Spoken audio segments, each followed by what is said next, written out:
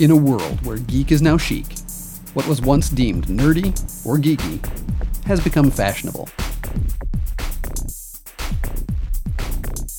What used to be odd and different is now part of mainstream culture. The way we consume our entertainment has changed with the advent of new and meaningful technology.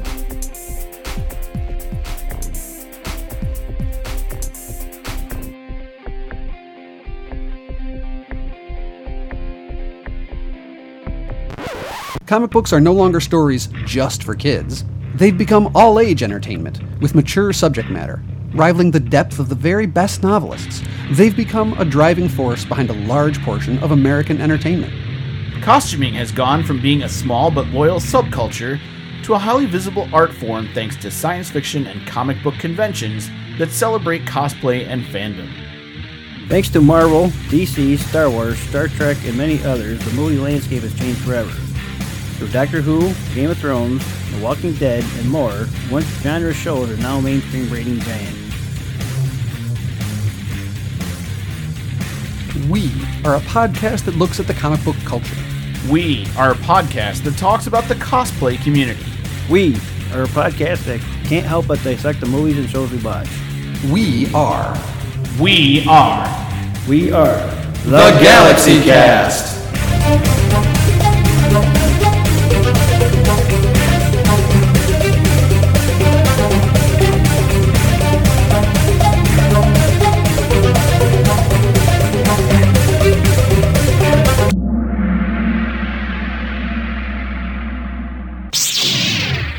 Hey Galaxy Cast fans, welcome to this episode of the Galaxy Cast number 204. I have with me 4 people in the studio tonight. I have with me Eric the Artist. Hey everybody. I have with me Gary the Stud. That'd be me. And we have a guest artist today. I'm going to let him introduce himself. Sean. And Sean's here tonight as kind of our guest in pro and say, I guess, because he watched The Last Jedi with us, Yes. so he's here excited to talk about The Last So Jedi. just a little background on Sean. We go way back, and to show you how far back we go, I met him, was it 9th grade? Before that. It was like 9th or 8th. It was before 83, though, because 83 was Return of the Jedi. I didn't know him yet.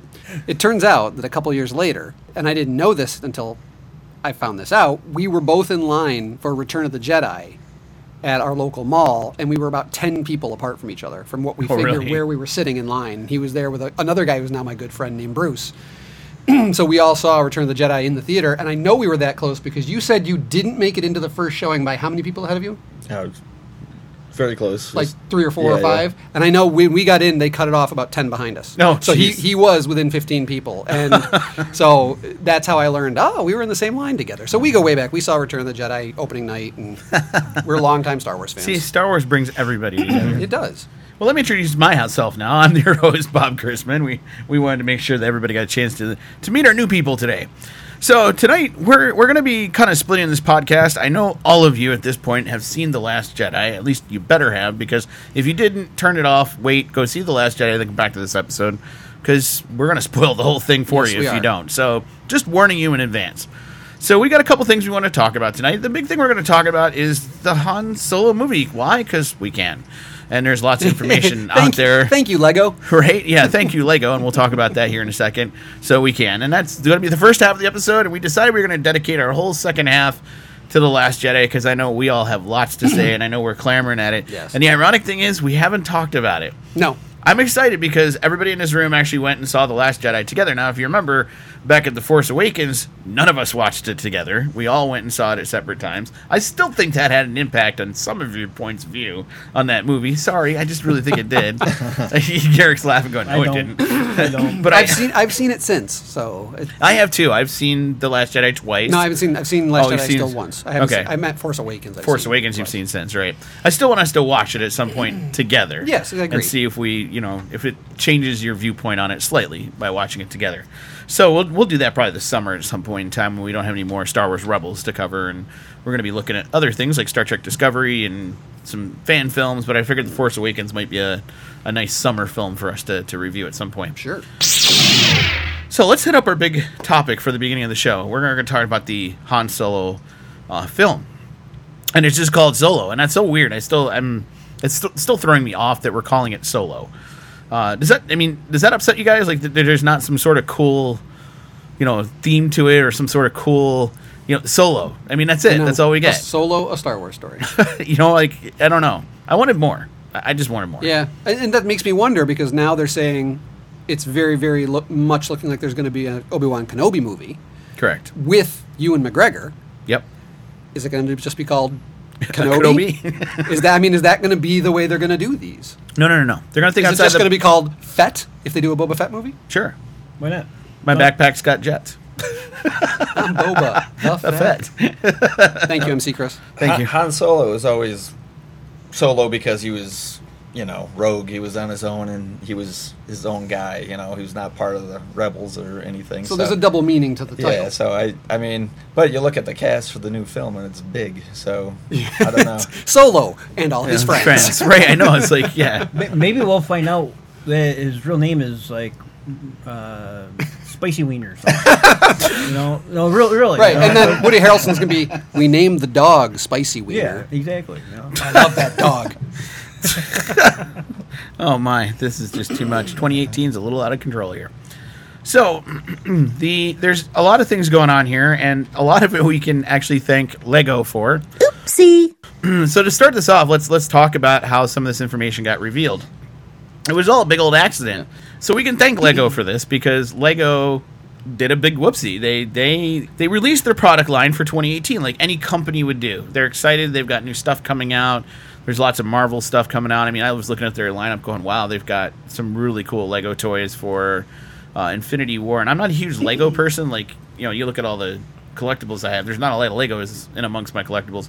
But I'm actually, the Avengers Infinity War ones look pretty cool. Do they? Yeah, and I was like, okay, those look cool. But then I, like everybody else, was scrolling through and went, oh, whoa, there's Han Solo Lego products here. This is kind of cool. So was this released on their website? On their website, okay. Yes. So it was part of their is it Toy Maker Fair? I think that happens in January. I can't remember the name of the show. Toy Fair. Toy Fair in New York City.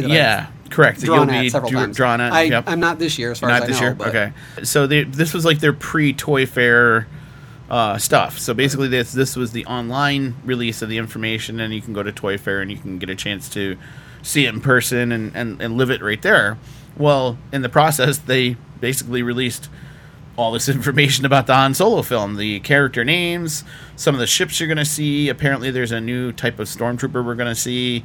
There's definitely TIE fighters in it, because there's two types of TIE fighters in the Lego products. They're Millennium Falcon, obviously. I mean, that's pretty obvious. But all these other characters got released as well. So Disney, I think, just because they were kind of like, well, Lego let the cat out of the bag, I guess we should just let everybody know this is true. So, thanks to merchandise leaks, we now know some information.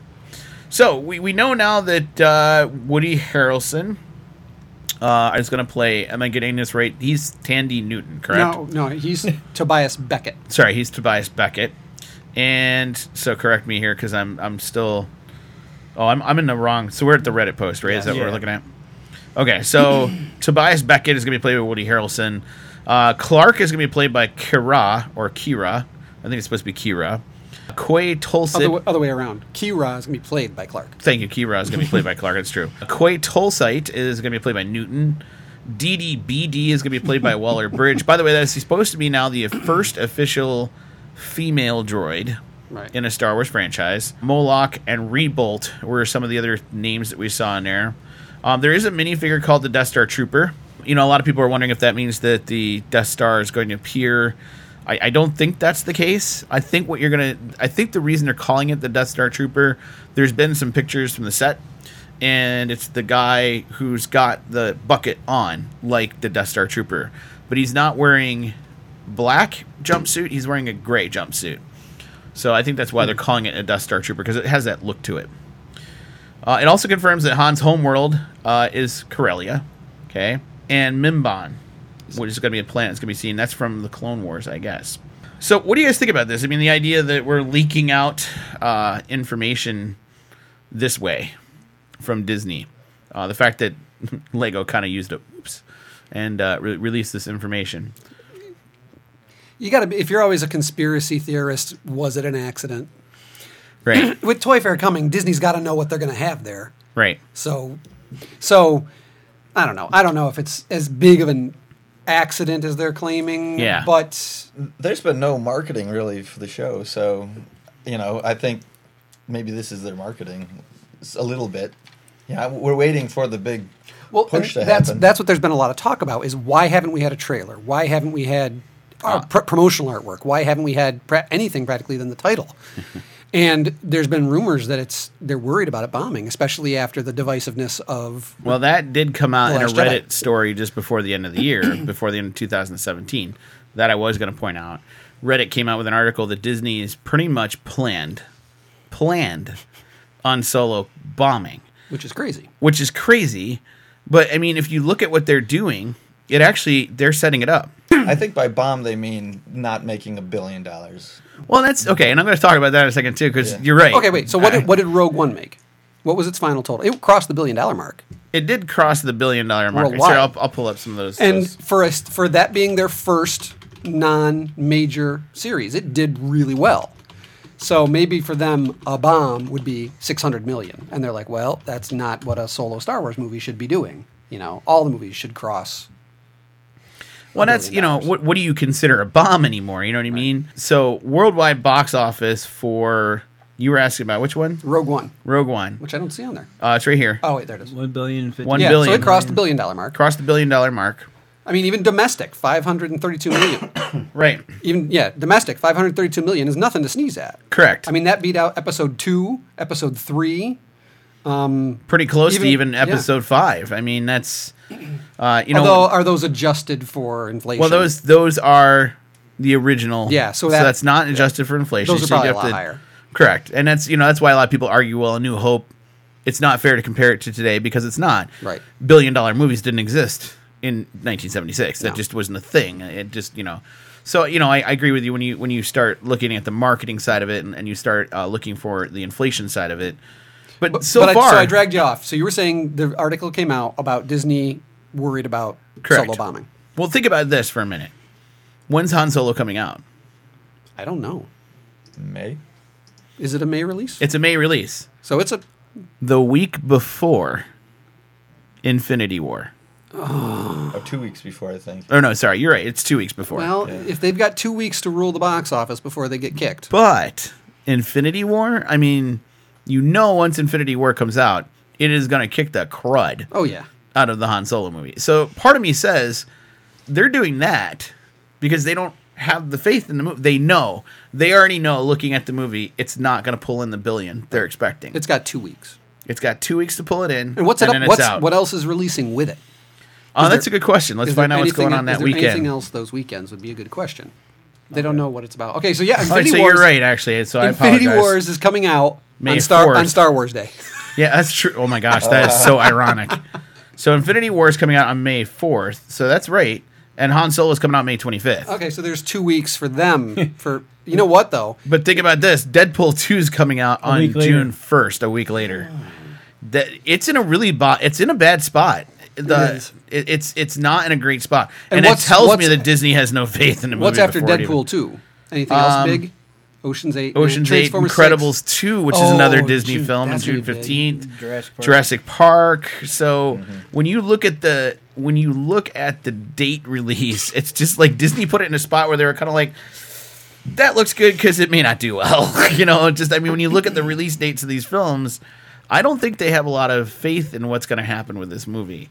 I want to have faith in it, but what I'm reading from people who are involved is you don't want to have faith in this movie. I've even heard that Ron Howard ended up shooting even more than they're admitting. Reshoots on. So here's what I have. I did have a friend I talked to recently he has lots of. Just so you know, Sean, he has lots of friends in the I'm industry. doing air quotes. People. Well, and I say that because I don't like to talk about Right. who I know No. because it gets them in trouble. But my one friend said that basically when Ron Howard came on, they started test footages and groupings and stuff like that. And Ron Howard looked at all of it and said, nope, none of it. Get rid of it all. So it's 100% reshot. They said there's about 1% of the movie. And only because they were clips actually that hit the cutting room floor that Ron liked and brought back. Because they were good action clips that actually had some decent CGI on them. He brought back some of the clips they got rid of. and tossed everything the two producers. When had did this produced before wrap? that It wasn't point. that long ago. Sometime in the fall, right? Well, it was supposed to wrap at the end of October. It officially wrapped the third week of November. Which gives them about Give a them- half year. Yeah. A little over a half year. Yep. To put the whole Just about 5 months. posts on it. That's Right. ridiculous. Yeah.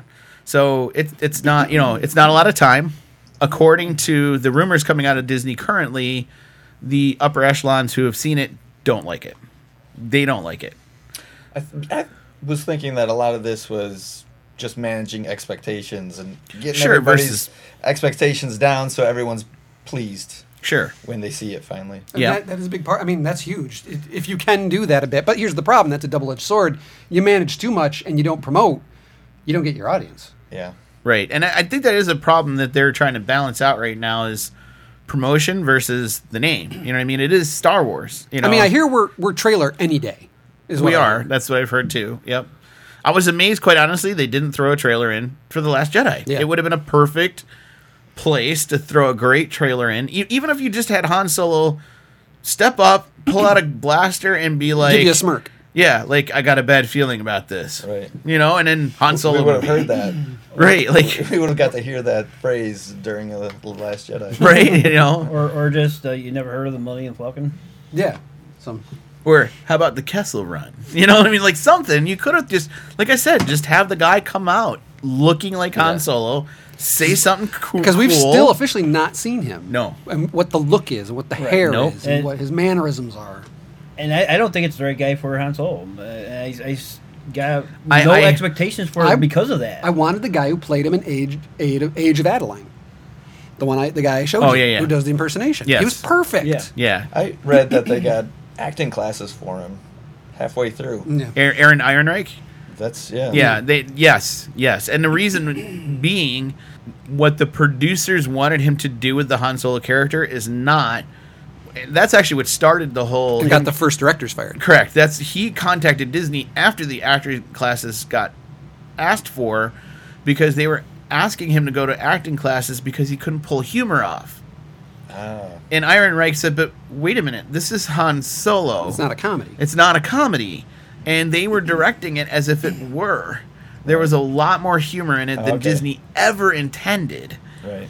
And when they looked at it, that's what got the directors fired. Yeah. It was basically being thrown out there as it was a Star Wars comedy, almost making fun of Han Solo Yeah. to an extent. I mean, maybe even Guardians of the Galaxy's in feel or something. Well, really that humorous. very much is kind of what I'm getting the impression of. Like, they were looking like Guardians of the Galaxy-esque. And so that's when a lot of people were like, wait a minute, have the directors even watched Star Wars? So there were some questions on set Okay. about, like, had the directors ever seen a Star Wars film? Do they know what they're getting themselves into? I don't think they really did.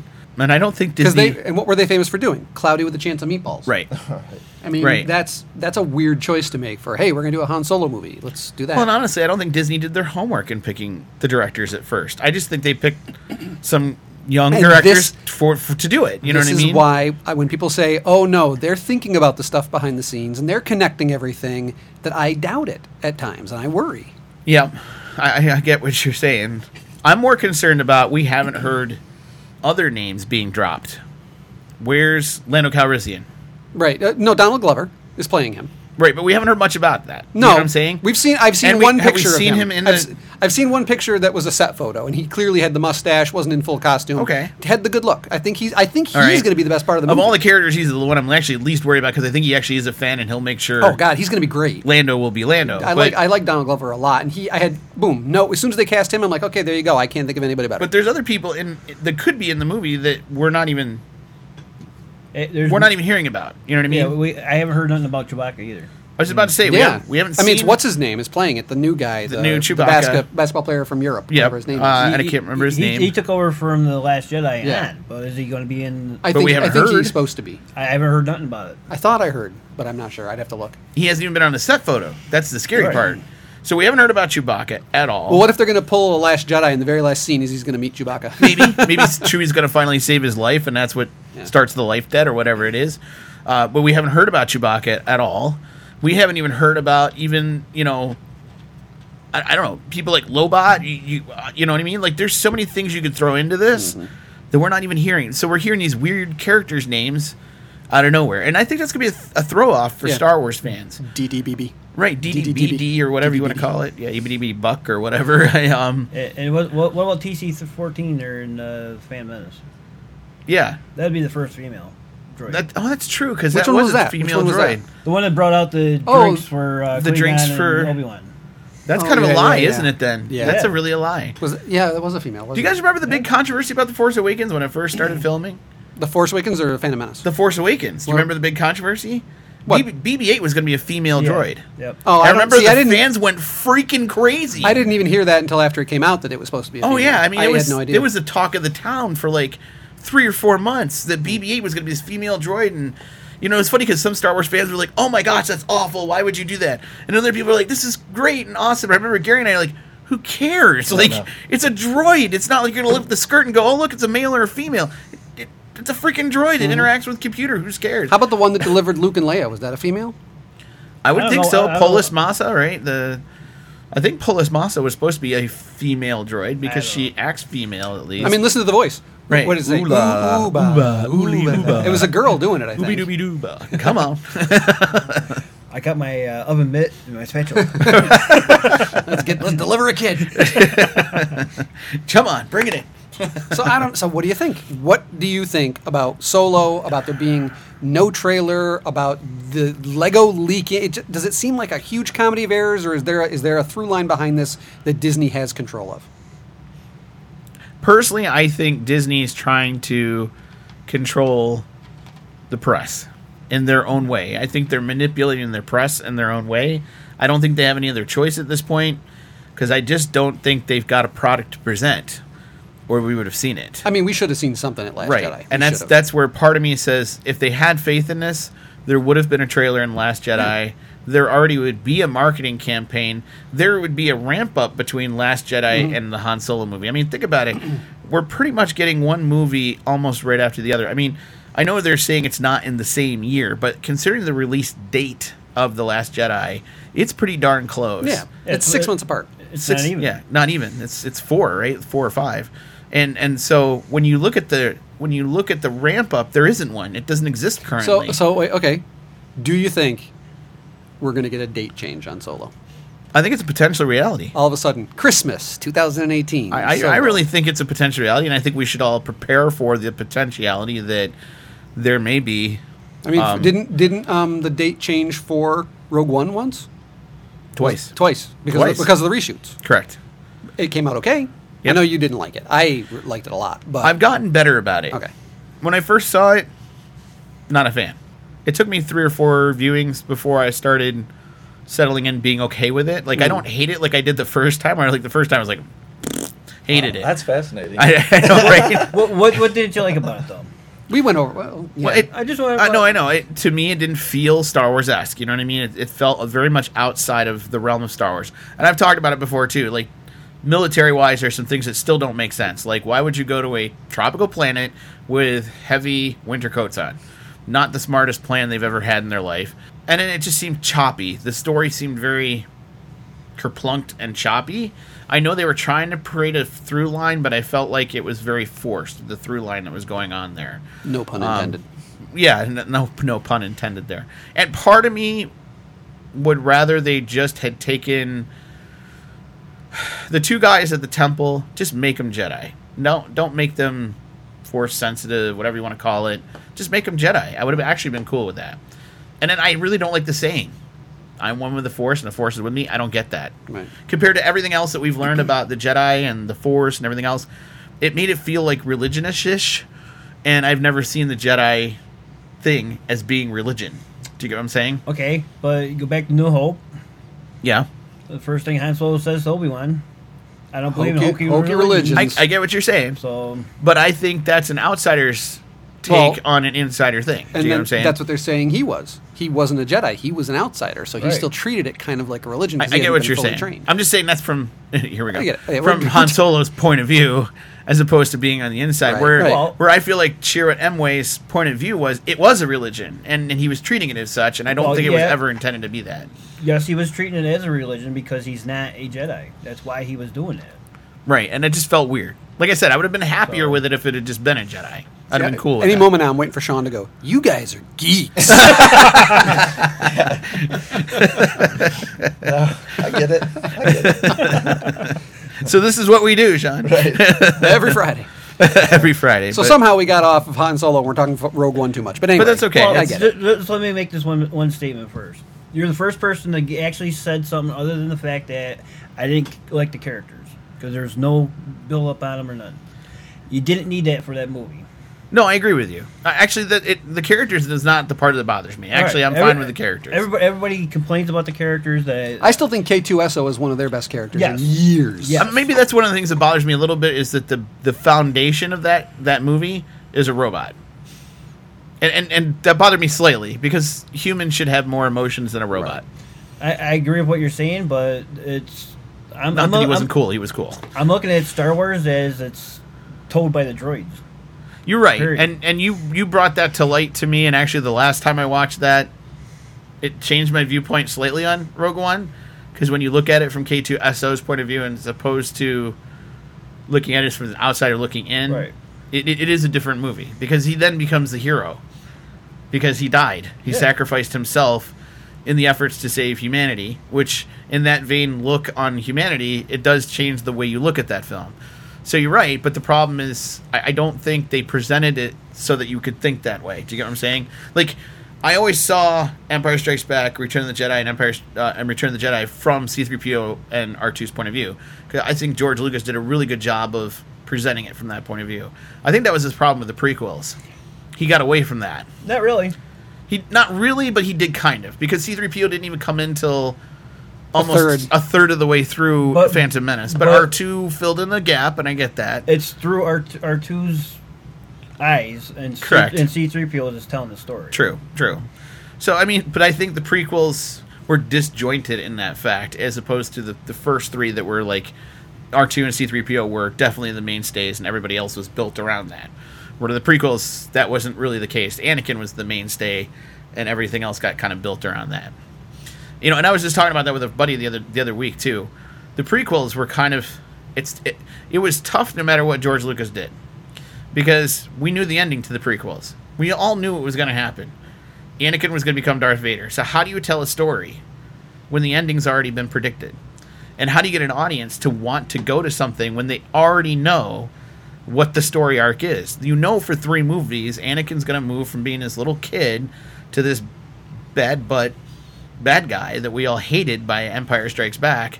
So it was kind of, and I don't want to say it was doomed, but it's tough to see that happen. That's something we could talk about quick. George Lucas had said over the weekend that he actually admits he made a mistake with The Phantom Menace. And what was that? What did you say? Pacing. He totally admitted there was too much going on in The Phantom Menace. It was happening way too fast.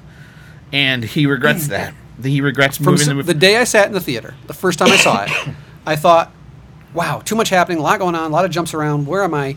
We hit Tatooine, and I felt like, okay, it slowed down a bit. It stayed with the characters longer. We had the race in the middle, and more happened to get off the planet. I felt like that whole stretch was like, okay, this is all paced about right. Not talking acting or anything, I'm just talking pacing. And then the ending got a bit rushed again. Right. But I didn't quite mind the ending because it had a killer lightsaber fight. One of my favorites to this day, and I liked the intercutting between that and some of the other fighting. So I was okay with that. But I do feel like it definitely was extremely choppy and way too fast-paced at the beginning. It moved way too quickly until it got to Tatooine, which stuff kept getting thrown at you.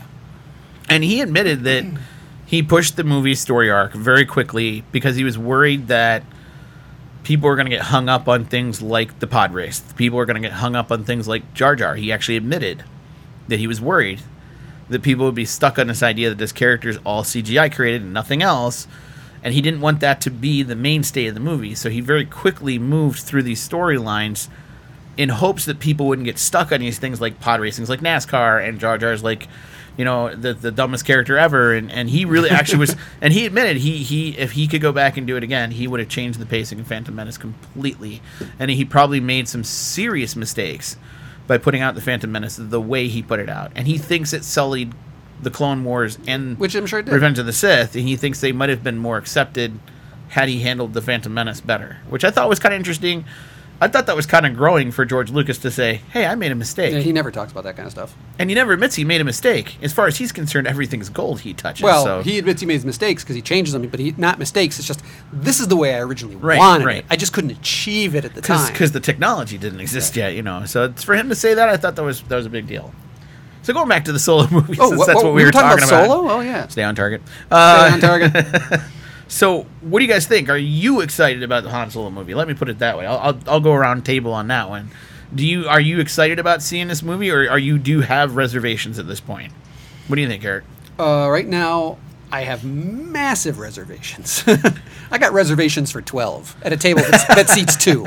It's not going to work. I am worried quite a bit about where this is going. First of all, not knowing the tone you were going to get from your first directors, and not only that. Did the script allow for that kind of tone? And if so, who came up with the script? How much of the story has also changed in the changing of directors to Ron Howard? I'm happy with Ron Howard. He should have been the original choice. Right. I would have been much more excited from the get-go if he was doing it. I'm worried about what's going on with the story. Is it going to be a hodgepodge? I'm worried about, that... And like you said, if it's all been reshot, that's great, but is it not enough time to get it ready?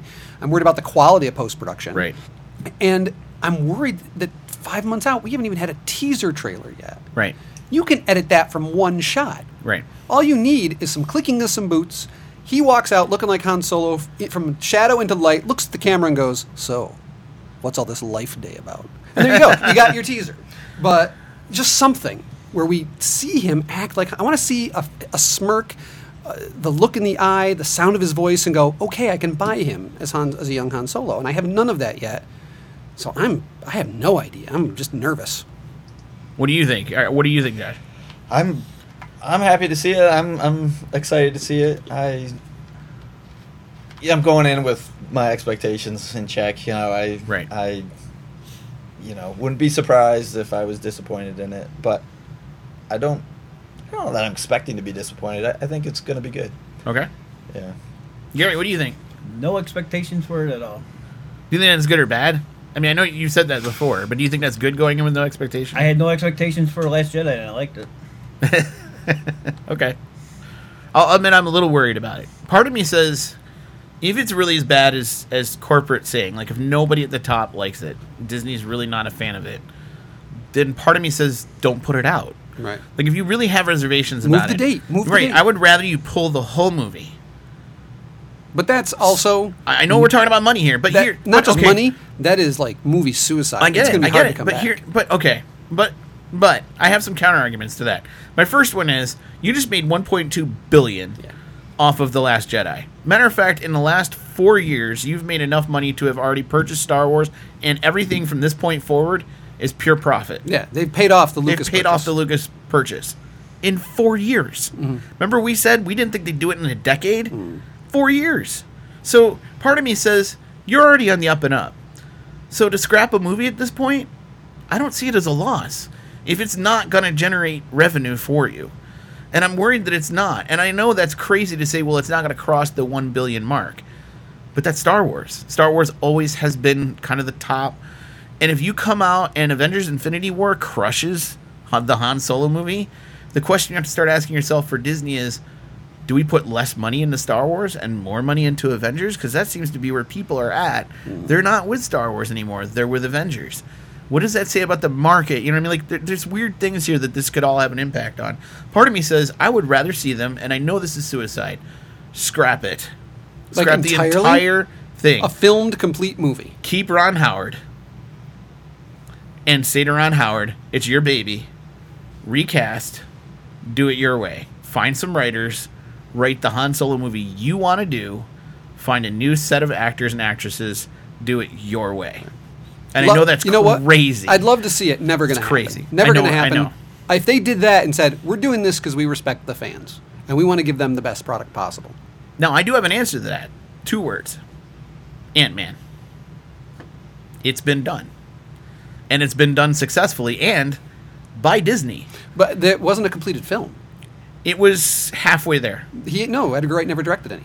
He was out. That's why he was upset. He got out of the project before the production started. That's right, before the production started. He did 8 years of pre-production. Correct, that's right. He was on that project for 8 years. Right. And like on writes and rewrites and pre-viz, right. and there was released test videos and everything that got shown of the stuff he was working on. And then like it was like 6 months before production was going to start. He was out, and someone else came in. It was 6 months to a year at the most, and a movie was made. Changed somewhat, but using a lot of his ideas and stuff like that. But it still worked. It worked. It worked very well. It was a huge risk by Disney, but it worked very well. And part of me says if you can do that with Ant-Man, then maybe it's time to be thinking about the fans and not the production. And maybe for the fans' sake, you pull it. I think much more realistic is the idea of doing a 5-month delay and doing it as a Christmas release. Okay. I don't think that would kill the fans. I think they kind of expect Star Wars movies at Christmas now, and it's okay if you do that. That's kind of cool. I think they could play off that very easily. I think it vanishing from the summer schedule would not. It would make news for a week, and then people would be like, okay, let's wait until we see more stuff. I don't see why they wouldn't put it out at Christmas. They control all these other Disney movies that are so close to it. So change it up. And that's part of it too. I mean, with Disney acquiring Fox now, who do they have to compete with other than Universal? I mean, that's pretty much it. They've got control of the box office, quite honestly. I mean. So part of me says, yeah, you could move it, and it's not a big deal for them. They're competing against themselves. Yeah. And part of me says you could move it and do reshoots if there's some bad scenes. That's what I'm thinking. So why not do it? It worked for Rogue One. Plus, give yourself more time for post. Sure. But my concerns for this whole movie is that it's going to be another Inhumans. That's where I'm thinking, too. Really? Yes. This is going to be their Star Wars Life Day. I mean, I hate to say that. Low. This is a holiday special kind of like whoa that I'm worried about us seeing, and we all know what happened to the holiday special. It doesn't exist, right? I mean, like it's not there. So is this this is the first time where fans saying, well, I don't want that to be part of the canon. I'm kind of like, well, let's see a Solo, but if it doesn't do well, then maybe that's a good petition. I mean, they are fortunate in the fact that it's not part of a trilogy. It's not part of a series. This is true. It is a one and done. And if they don't ever want him playing the role again, they don't need to make another Han Solo movie. And they go, okay, we tried it. It was sacred ground. We screwed up. A Boba Fett, much more chance to do something with, a Kenobi. Kenobi, it's holier than now. And we get the same actor back. So it's like, okay, we can do that because it's a McGregor again, having aged into the role to be an older Obi-Wan. Fantastic. Sure. But doing the idea of recasting Harrison Ford, maybe that wasn't the greatest idea. I could see them losing. We made $300 million. We made back the budget. Fine, and we're gone, and we never touch it again. And we live with the bad press. We lived through the prequels, and we lived through all that, so they can take more hits. Okay. So those were our thoughts on Han Solo. Not only that, but Rogue One, pretty much all the Star Wars films. So like we often have a tendency to do here, we get to on our offshoots. So we'd love to hear from you. Head on over to our website, galaxycast.com. Come find us on Twitter, on Facebook, on YouTube. Email us at galaxycast@gmail.com. Let us know what you think. And we're going to take a break. We're going to be right back in a moment to talk about Star Wars The Last Jedi, because we have to talk about it. So we'll be back in just a moment. We'll be right back after we navigate through this promotional tunnel. Hi, I'm Cornbread. I'm Judy, and we met on CHarmony.com. I saw her profile and I just knew I'd found somebody special, a real Georgia peach. I'm from LA. There's just something about her, that red hair, those long legs. It's kind of hard to put into words. I was kind of leery of using a site like CHarmony. You never know what kind of weirdos are on there. But obviously there was a certain someone who caught my eye. And I couldn't be happier. Our first date was at Sears. He was pricing log splitters. I told her she was good, I'd take her to corn dog on a stick. Then he said those 3 words every woman loves to hear. This look infected? We've been with each other ever since. We wake up together every morning. I feel like I know him so well. It's like we finish each other's sentences. Yeah. I'm just truly thankful to CHarmony for introducing us. I can't imagine where I'd be without him. Probably still in bed. Get your country on with a Cornbread Morning Show. Weekdays on WIL. Have you ever needed to cry, but just couldn't produce the tears? Maybe you're a kid looking to get more attention and free stuff. Or maybe you need to go to a funeral for someone you really don't like?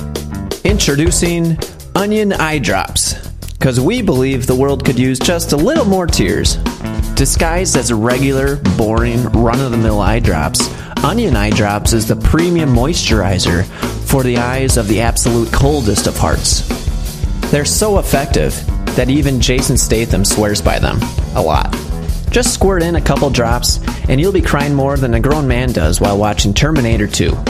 Not made with real onions. Users who experience waterworks for more than 4 hours should consult a doctor. Eye drops may cause a stinging sensation, which may result in tears.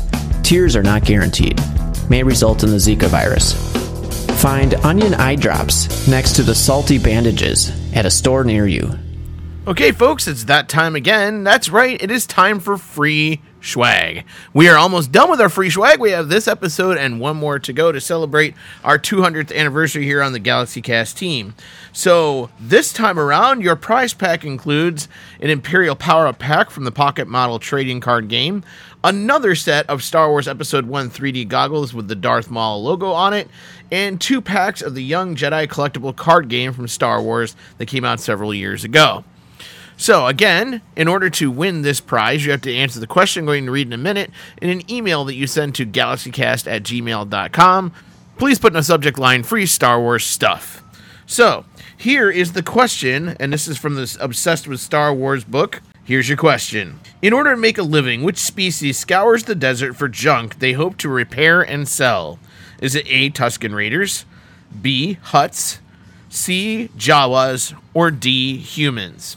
Please email your answer to galaxycast@gmail.com. Again, with the headline, with the subject line of free Star Wars stuff. Give us your answer and your name, and we'll let you know if you've won. Good luck, and may the Force be with those who listen. This portion of the show is being brought to you by The Best Things in Life, which are still free with minimum purchase at participating dealers. The Force is back. The rebels won't tire till they see the last of the Empire. And Kenner's there with Star Wars Return of the Jedi Collection. The next prisoner, Gamorrean Guard. Gladly, Jabba the Hutt. C-3PO, Gamorrean Guard, and Jabba the Hutt place at each sold separately. Mr. Hutt, you've captured my friend. Free him and keep me instead. That's a sorry tale, but this tale make you sorrier. Jabba the Hutt playset and other action figures each sold separately from Star Wars Return of the Jedi Collection from Kenner. Thank you for your patience as we navigated through the promotional tunnel. And now we return to the Galaxy Cast. Hey folks, welcome back to this episode of the Galaxy Cast, and we're going to talk about The Last Jedi. And, okay, so before we start... Is The Last Jedi Dillion? Yes. Yes, no, that's it. He's the one who killed the Last Jedi. There you go. Young Jedi killer. Yeah, right. Young Jedi killer Dillion was The Last Jedi. So how many times have you each seen it? So let's start with that. So Eric, how many times have you seen it? Just seen it once. How many times have you seen it, Josh? 2. 2. How many times have you seen it, Gary? 3. I've seen it twice. Do you keep calling him Josh? I do. Sean. Sean, I'm sorry. Sean. Wow. We're going to correct this. We will correct this. So, Sean, you've seen it? Twice. Okay. You've seen it 3 times, Gary. Yep, 3. And I've seen it twice. Okay. So you're the only one I'm the only one who's seen it once. Okay. Just want to put that out there. Putting that out there. Oh, I see what he's Food doing. for thought. He's already setting me up here. No, I'm not. I don't have enough time No. to appreciate. Okay, Eric, just so you know, 2 out of 3 times I stayed awake. Did you? Okay. Okay, so let's talk about The Last Jedi, because this was the biggest movie probably since the beginning of time, at least as far as, Disney's concerned. It was big. It was a big deal. And there seems to be... I was surprised, because I told you guys, I went into blackout mode. So when I was getting ready to go see the movie for 3 weeks, I did not go online. I did not go on Facebook. I did not go on Twitter, which for me is unheard of. I don't do that. That's just not me. And I did that because I was so afraid that spoilers were going to come out. And according to all my friends, they did. People came out the week before who had gone to the premiere out in California and told everything, and everything was out the week before it came out. So I'm kind of glad I went into the blackout that I went into. Are you friends with Ryan Murrell? I am. All right. He squashed a ton of spoilers. Did he really? Yes.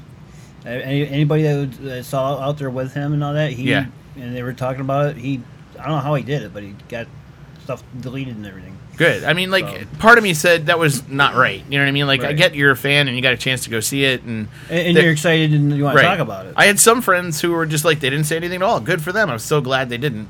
And then I had some friends that just came back and were like, bleh, you know, and like they had diarrhea in the mouth. They just let it all come out. And I was like, really? You could have hung on to that for just a week. I mean, seriously. Would have been the end of the world. So, initial impressions. So let's talk about that first. Eric, up or down? I'm just going to... Initial impression, I'll tell you right now, I am sideways. Okay. I am a sideways thumb. Okay. And what was your... Sean, what was your initial impression? Also sideways. Sideways? Yes. Gary, what was your initial impression? I'm a thumbs up. And that's the weird thing. I was a thumbs up, too. And that's the thing I was shocked at when I went online after the fact. It was either thumbs up or thumbs down. Yeah, I saw really not a lot of people in the middle. I saw a lot of hard thumbs down. Yeah, I mean, like angry, angry to the point that I don't know if you guys caught on. There was actually a petition at change.org to remove to this demand from The Last Jedi from being canon anymore. Now, first off, I was kind of like, come on, guys, this is Disney. I mean, do you not think they calculatedly put this movie out there, knowing full well that there were going to be some upset fans?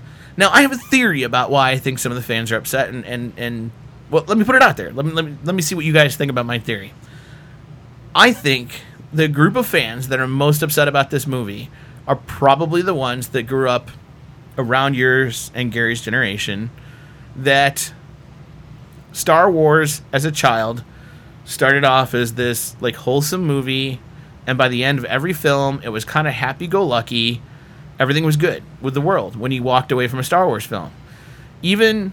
everybody says, well, that's not possible. Empire Strikes Back was an awful ending. I'm like, no, it was a good ending. Because when you think about it, at the very end, Luke walks up to Leia. He hugs her. He puts his arm around her. They look off into the universe. And it's about what's to come. I mean, they're going to go get Han. Everything's going to be good. Everything's going to be okay. Right? Like, you still had this feeling that everything was going to be all right. Even though you know Vader's Luke's father and all this bad stuff had happened. Han got taken off in carbonite, all these bad things. But there was still hope.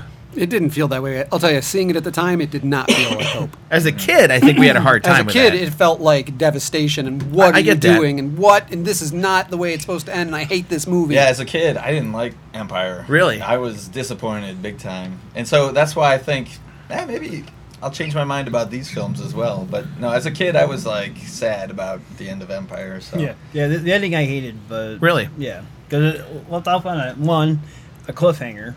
It did, partially. So it's like, to be continued. You didn't get that a lot back then. You didn't get cliffhanger movies. This is true. Right. And a to be continued type feel to it. It's like, I hate that stuff. Okay.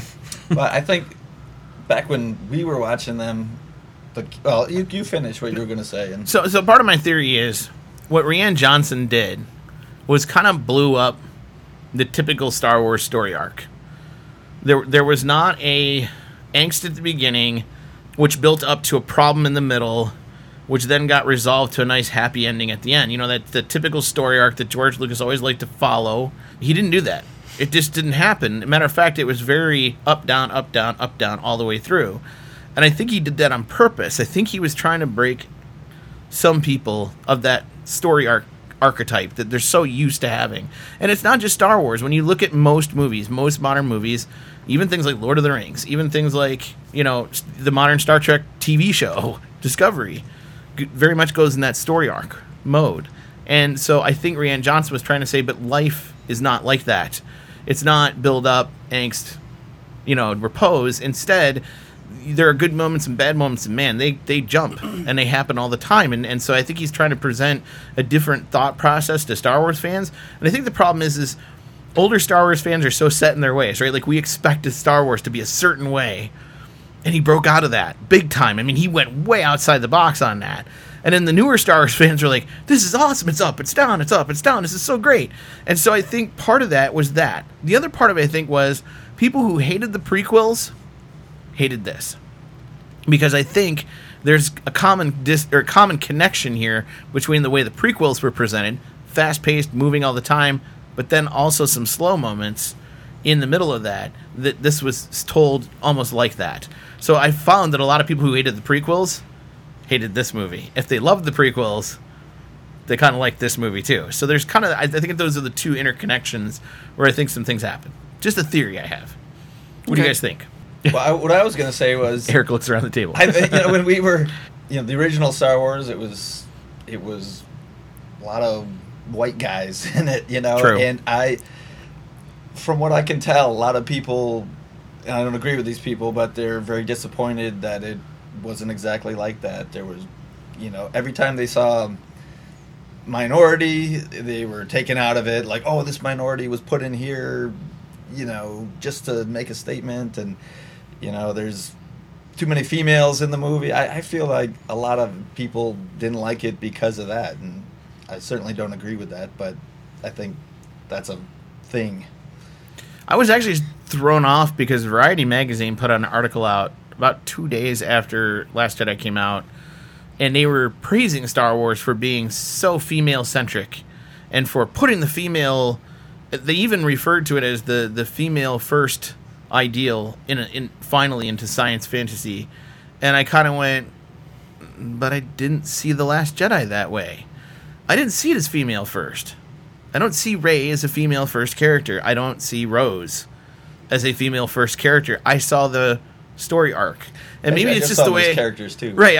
Maybe it's just the way I look at the universe or look at the world. I don't see people in colors. I don't see them in genders. I just see them as people.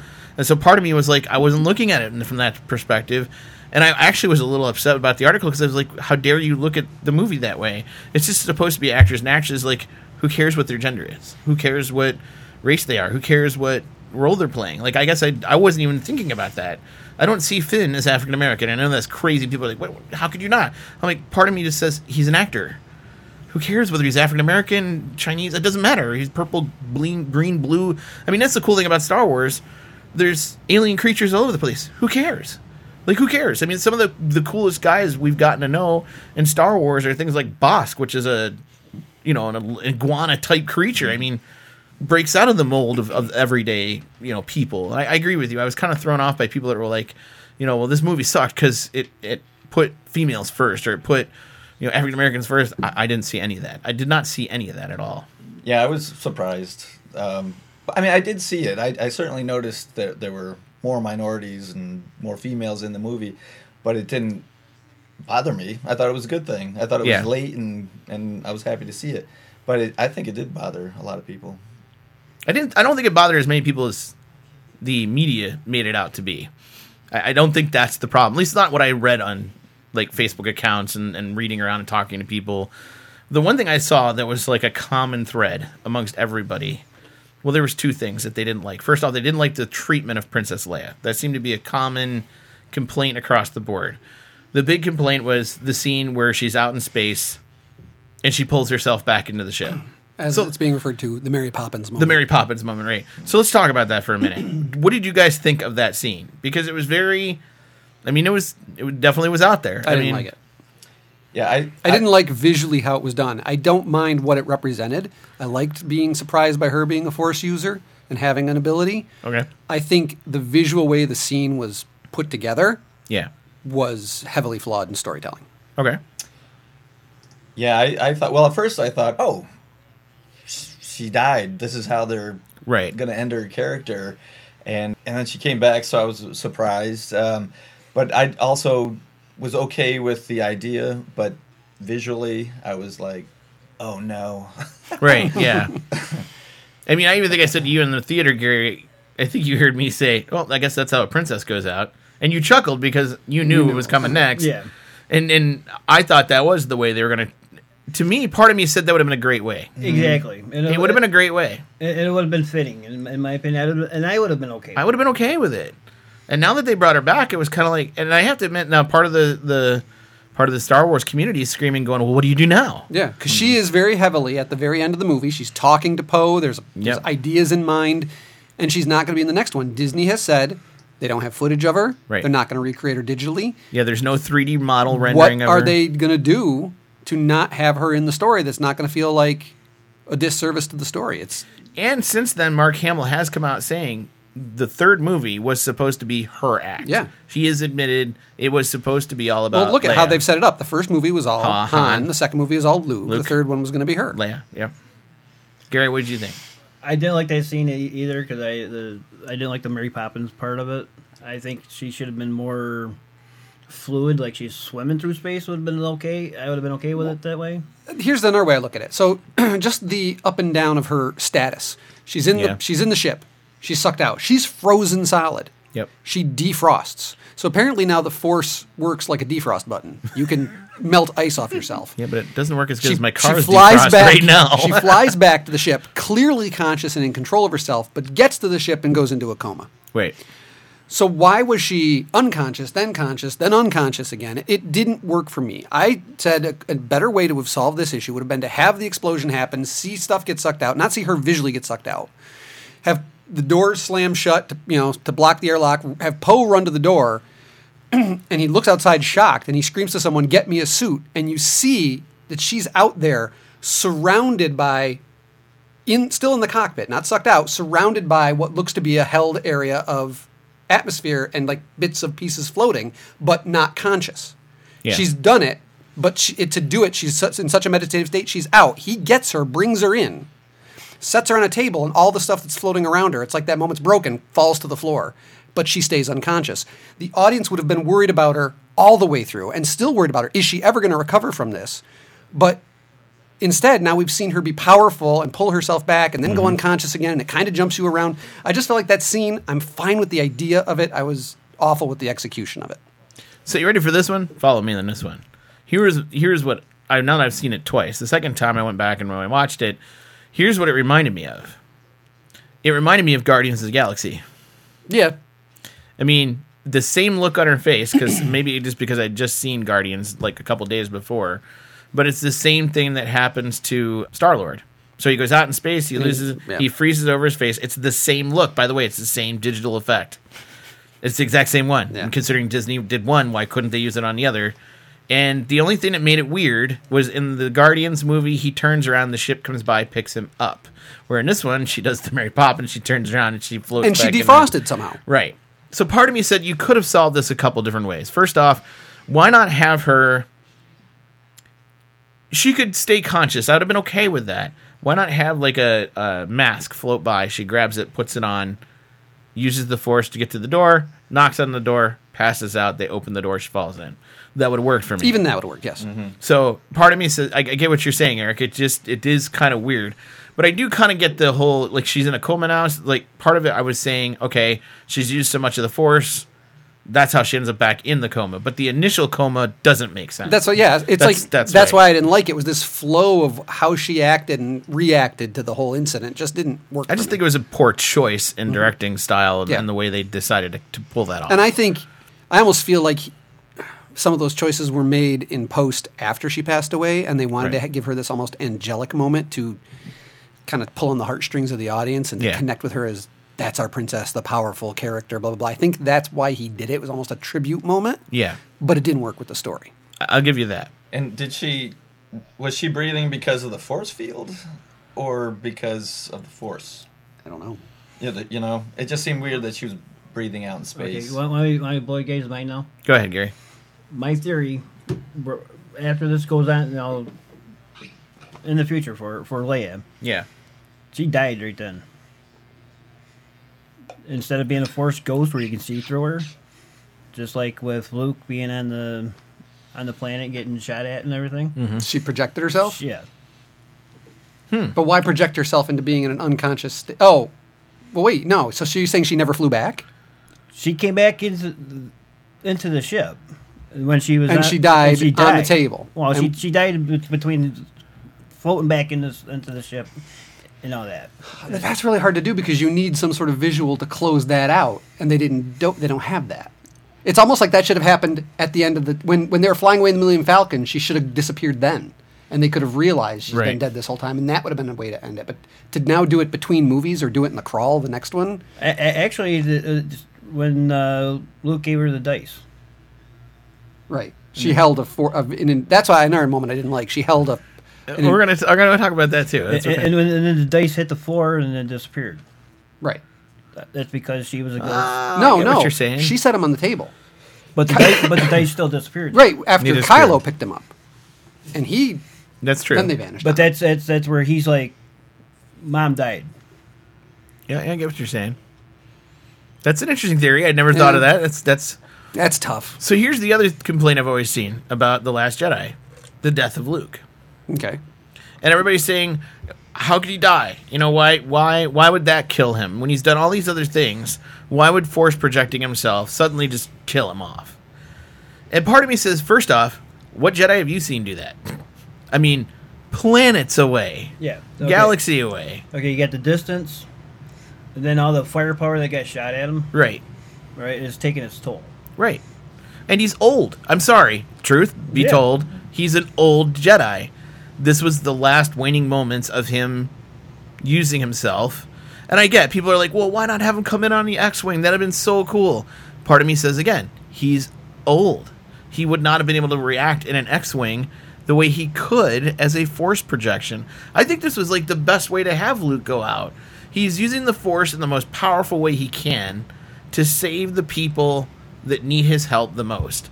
So after all this begging that Rey does that he ignores, and after all this pleading to save the galaxy, and he keeps insisting he doesn't want to do it, I think to me it was the most fitting way for Luke Skywalker to use his powers and then be done and to pass on.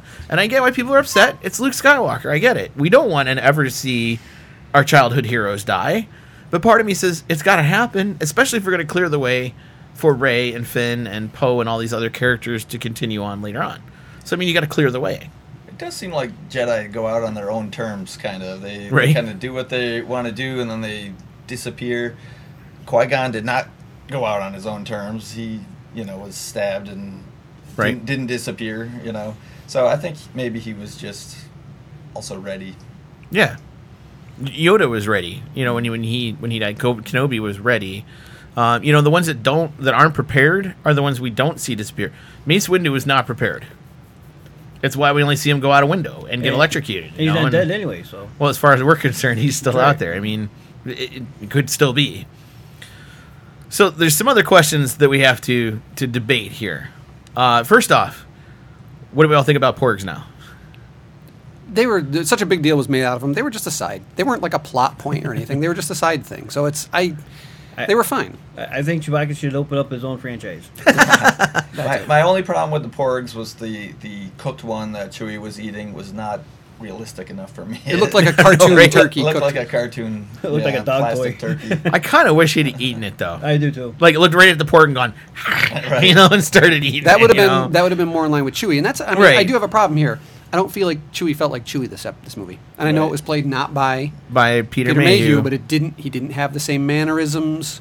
He was kind of a side character. I almost feel and like the guy away. needs to go back and study Peter's movements. Yeah. Because there's a certain ways that Peter moved his neck. Tilt of the head. Tilted his head. The roar always was his head back. He always was slumped over when he walked a little bit. The only part I liked Chewie where he was Chewie was when he busted Luke's door down. Yeah, that was an okay moment. That felt like Chewie, but that's about the only moment they gave. They gave him. Yeah, he was flying the Falcon at the end, but it almost wasn't about him flying as much as it was about Rey shooting in the back. Yeah, and that's another moment where I was like, can we give Chewie a bit of a moment here? Yeah, he did feel like he was. We've got almost 3 hours.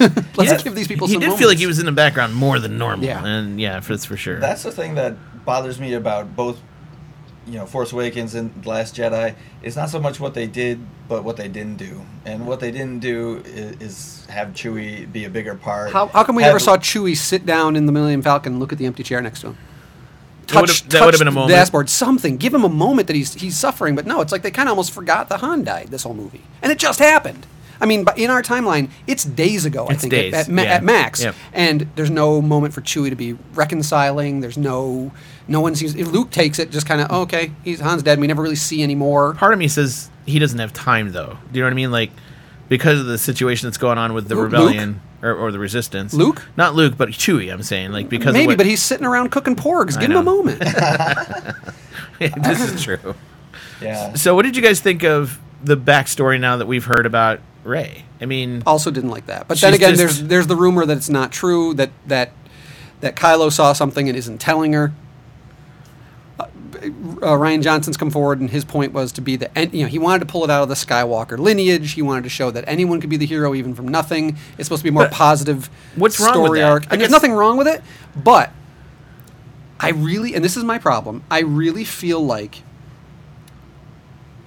J.J. Abrams did his typical thing he does, like he did with Lost. He said, I'm going to come up with a lot of cool concepts and not explain them. Right. I'm also not going to have planned them, but someone else can run with them.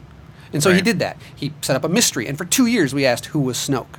He set up Rey, and for years we asked who's her parents, what's her lineage.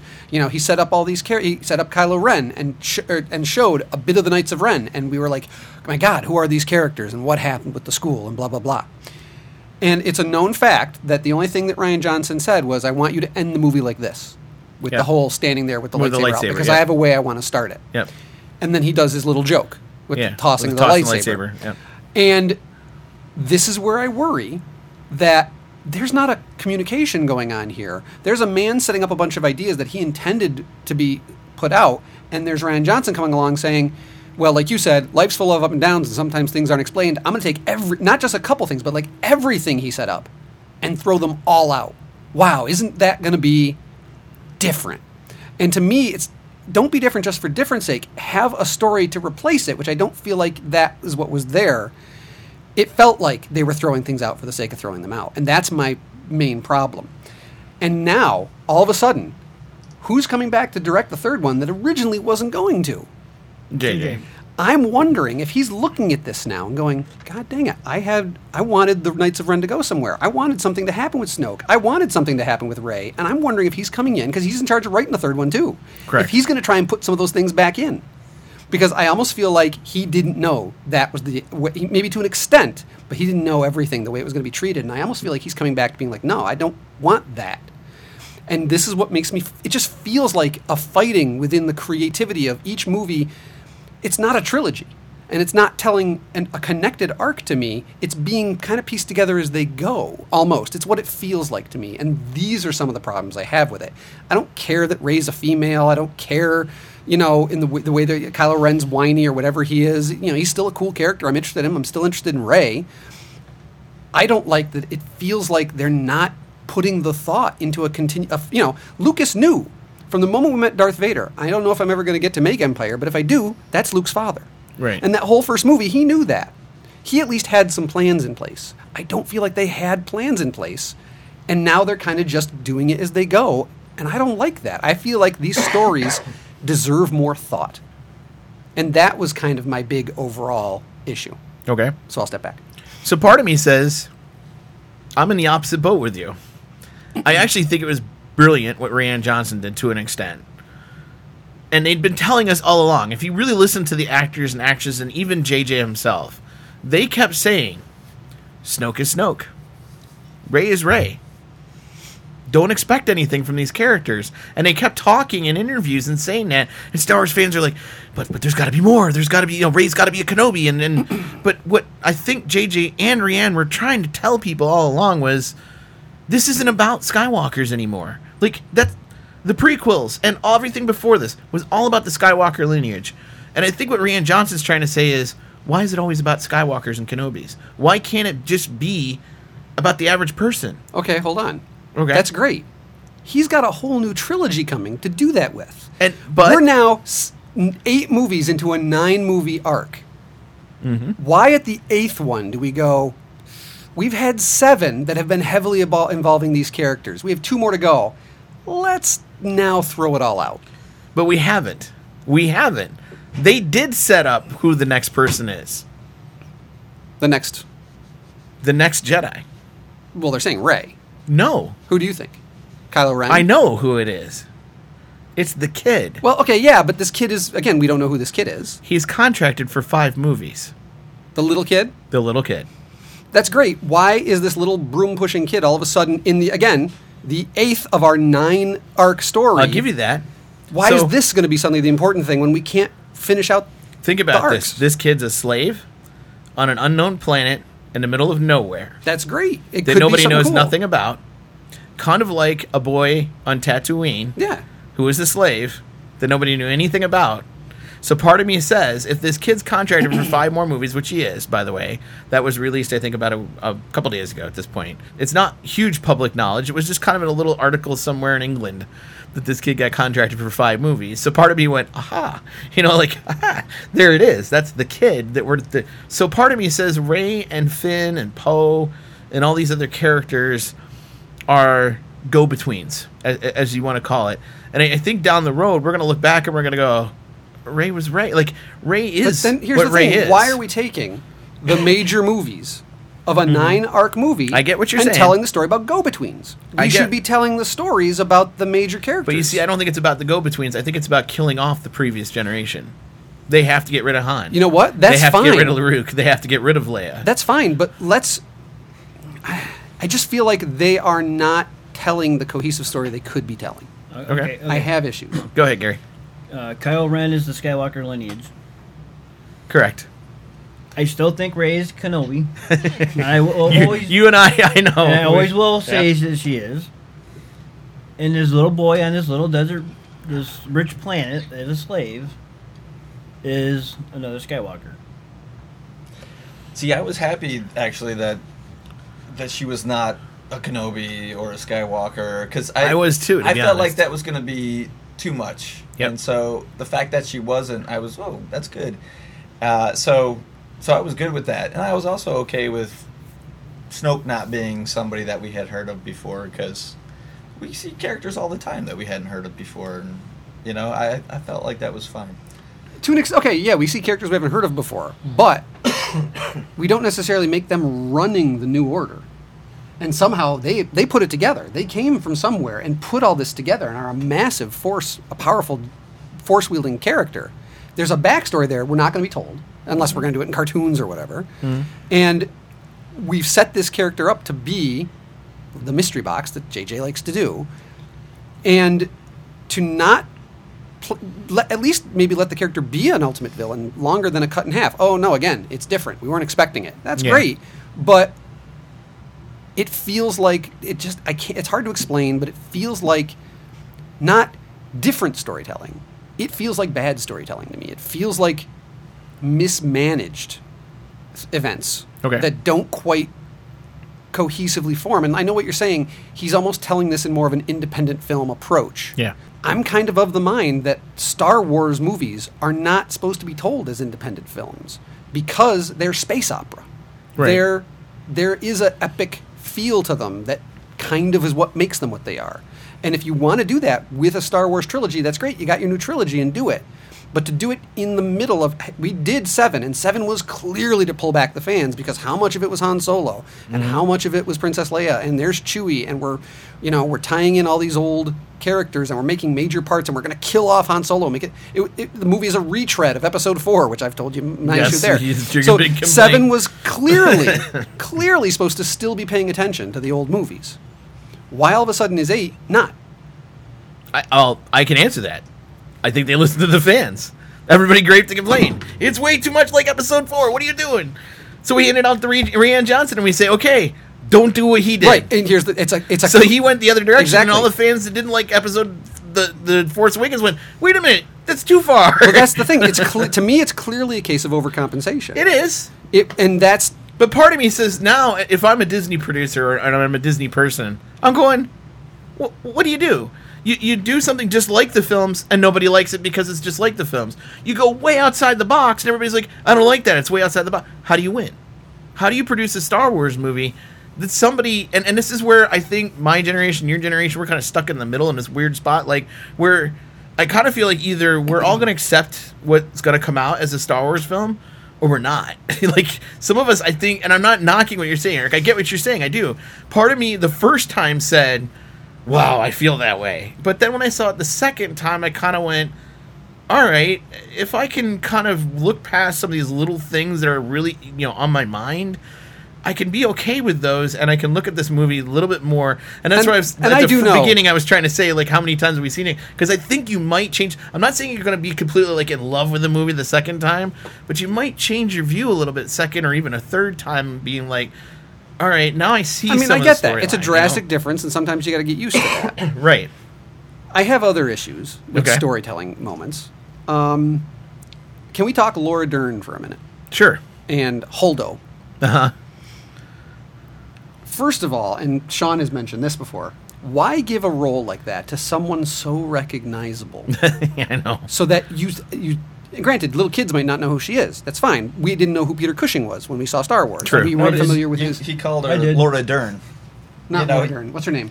No, but you call her Laura. Yeah, I call her Laura Dern. That's how we see her. And then granted, Yeah. maybe that's going to be what the older crowd would, and the kids don't see her that way. Right. To me, you want to take risks with Star Wars. Why the heck didn't you take that entire role and give it to Akbar? Oh, you can't have a fishy character emote. Hell, take the risk. Make that character important. Make him fight with Poe. Make Poe going, I'm questioning your motives now. And make a, you've got a history, and have that guy go out with the big light speed moment. Can I give you and a semi-practical answer to that? And be the all that connection would have made that moment just. That's how Akbar goes out. Can I give you a semi-practical answer to that? Yeah. And I'm not saying it is, but it might be. Akbar's face prosthetics don't show emotion well. Do you get what I'm saying? I get that. In the old one, you can modify that. And I get that. It would have meant He's gotten older. Right, so You they would have tweak had him. to completely retweak all of that. More eye movement, more... Right. I don't think it would have taken a lot. I know what you're saying. Part of me says that would have been quite a challenge to put in front of a prop shop. I'm not saying Disney can't do it. I mean, heck, their Hall of Presidents is some of the most amazing animatronics out there. But at the same time, it's a challenge. I'm not saying it's not a cool idea. I like the idea, actually. I had not thought of that. It would have been a cool idea. I agree with you. I just think there would have been... It's To this me- character who we don't know, who all of a sudden is apparently really important, Right. has a connection with Leia, acts like could be a villain, but even to the point where there's a mutiny, but turns around and takes the ship back, and it just seemed like, why are we giving so much importance to this person that's coming and going, and that we know nothing? And granted, I've heard, there's more about her in the comics, there's more about her in the books. That's the issue I always come back with. Yeah. These major tentpole movies shouldn't have to rely on the side materials to tell their story. I got another solution, though, that you might like. What? What about Leia's daughter? What about Carrie Fisher's daughter? She could have been another person that could have filled that role in fairly well.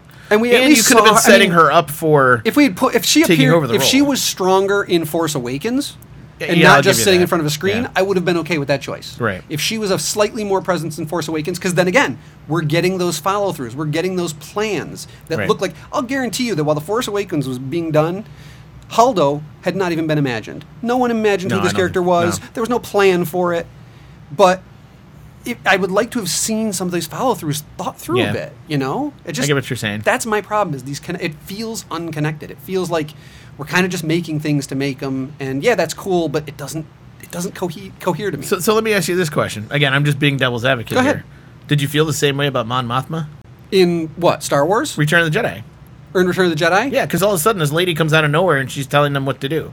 You're going to go here. You're going to take care of the shield generator. Everybody's going to go in and attack. This is how it's going to work because I'm in charge and that's the way it happens. Right, okay. No, I didn't, but she was clearly... They basically Again, set I'm her just up- being devil's Right, advocate. No, that's fine. She was set up as the leader of the rebellion, Right. who we hadn't met. Right.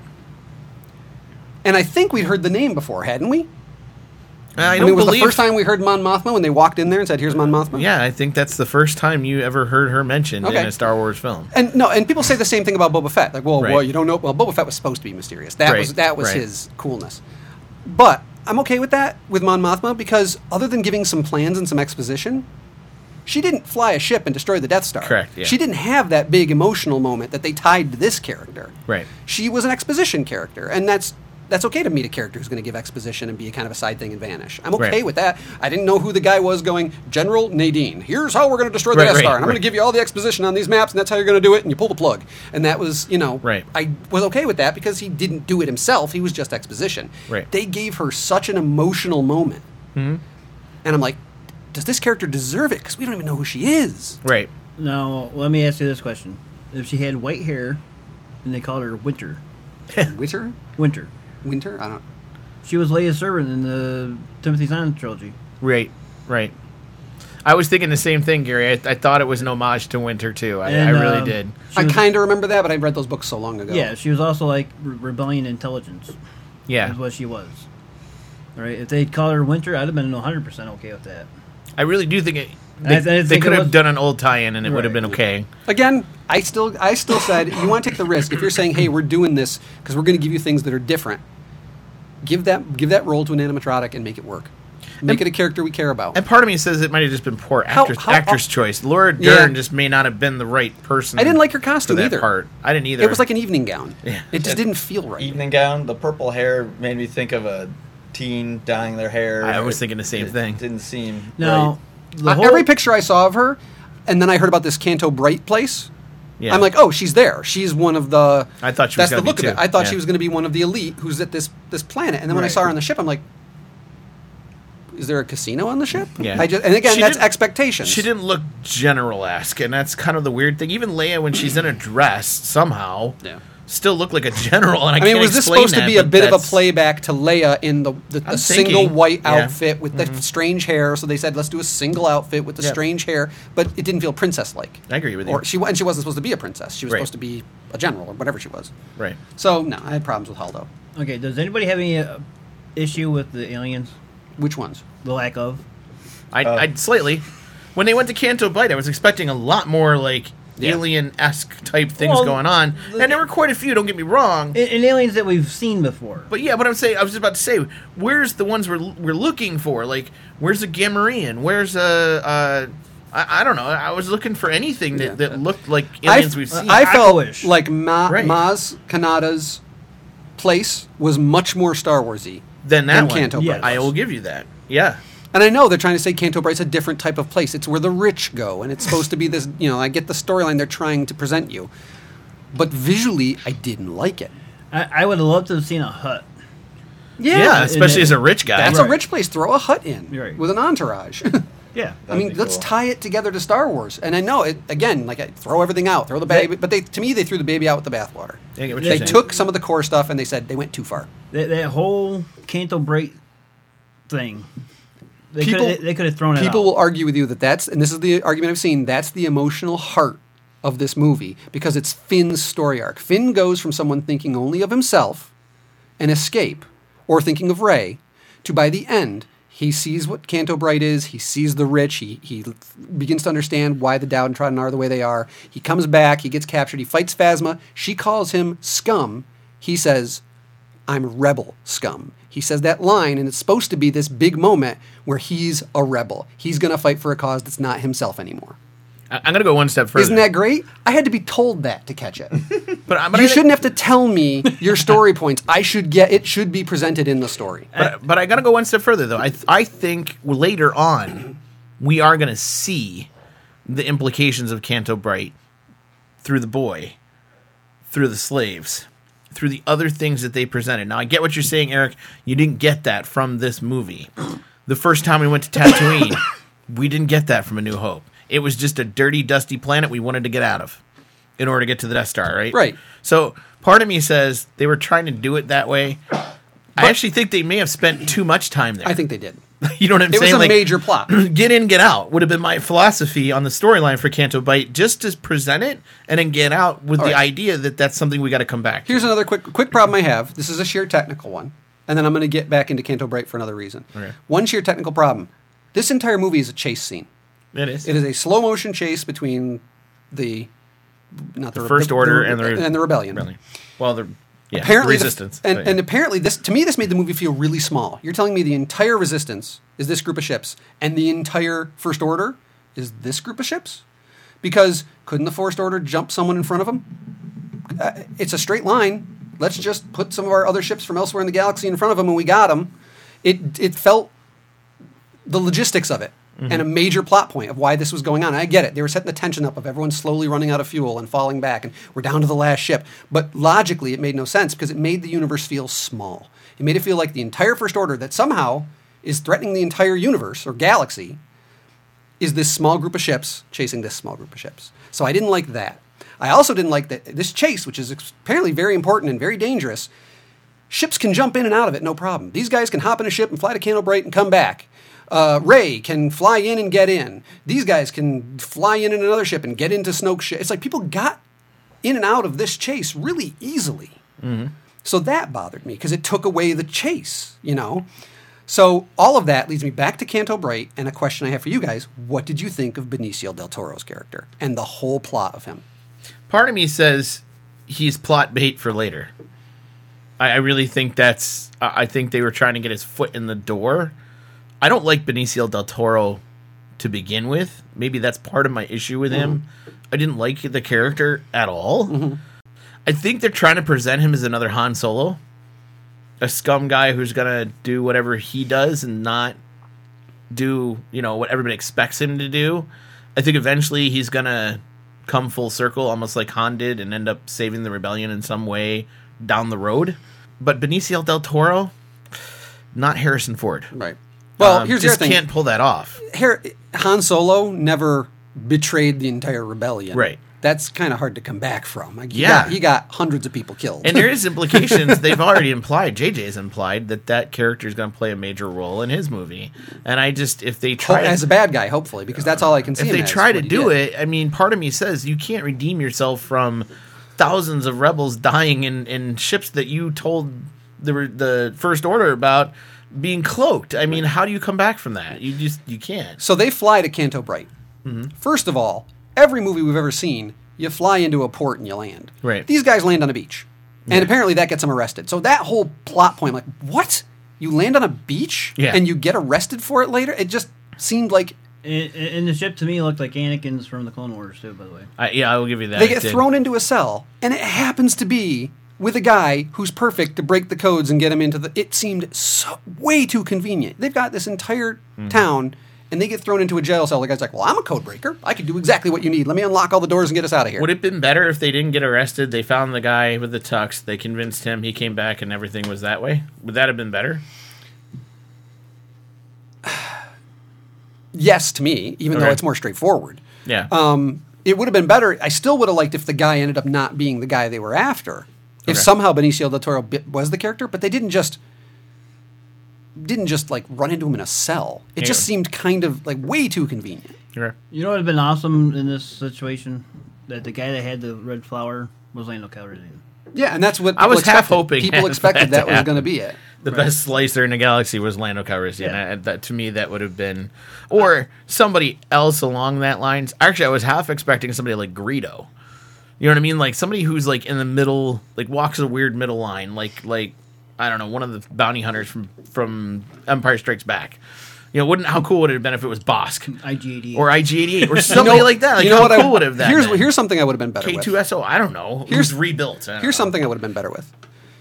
They go to see the guy with the red flower. We see Benicio del Toro's character hanging around in the background by him, listening to them as they're saying, hey, we got to that's our guy. They get arrested. He ends up getting arrested too and thrown in a cell next to him. He lets them out. They escape with him. Come to find out, he's the guy they were looking for all along. The guy with the red flower is a decoy. And he was standing in the background listening. Right. And surprise, surprise, we did get the guy we needed. He found us. Right. Because he uses this decoy. And you would have been okay with that? I would have been okay with that because it would have at least made sense that he keeps the decoy around. He overheard them, so he got himself thrown in jail on purpose to go with... something to connect it rather than just he happened to be there. When the storyline is he happened to be in the same place you had to go, I have problems. It's just too convenient. Okay. So let me ask you guys about this, because we spent a lot of time on Canto Bight. How about the storyline between Luke and Rey? And just the whole planet of Ahch-To, right? I think was the name of it. Good insight, by the way. Right. Yeah, I know. Everyone's waiting for that one. So what do you guys think of that one? I mean, what did you think of that whole storyline? I get it. It was very Yoda, Luke-ish from Empire to an extent, different still. I saw some concept art of what Ahch-To was supposed to look like originally, some of the stuff that Lucas was looking at before he left. Yeah.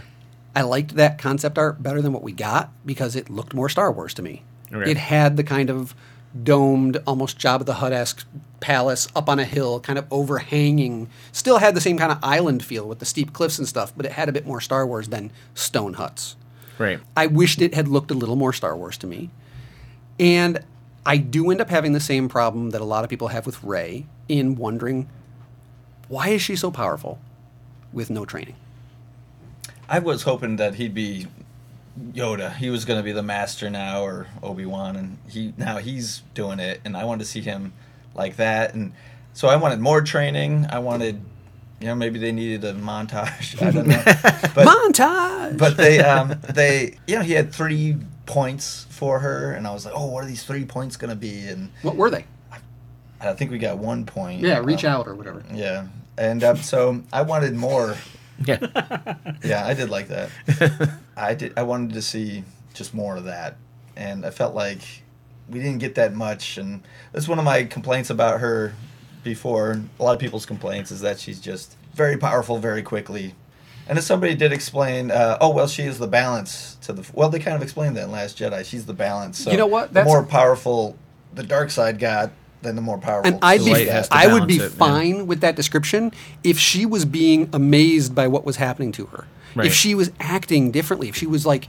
and failing at a couple points, like not doing something strong enough, or learning her ability. Instead, she seems to be everything's so natural to her at the point where she's just confident, and I'm going to dive into a fight with Praetorian guards, and I'm going to be fine, and I'm going to win it. And it seems like she should be more shocked by this increase in her abilities and stuff, other than just a line where she's like, "I don't know what's happening to me." Great, now show it. Don't say it to us.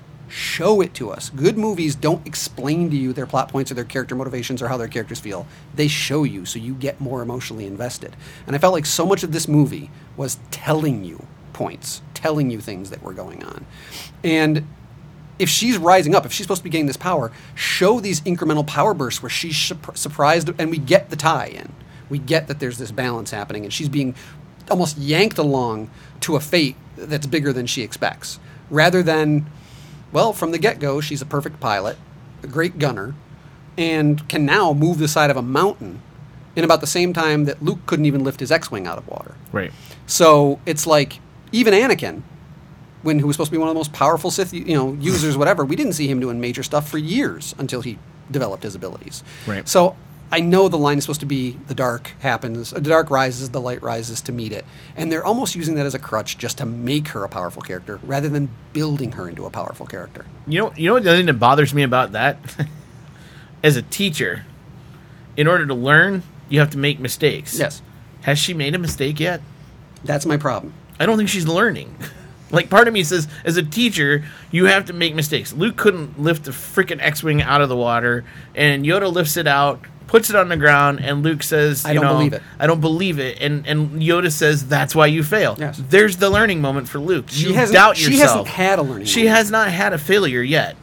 So if you're winning all the time, and I have this discussion with my students all the time, if I'm getting 100 on everything and everything on anything, then I'm not doing my part as a teacher, am I? Because you already know it all. Right.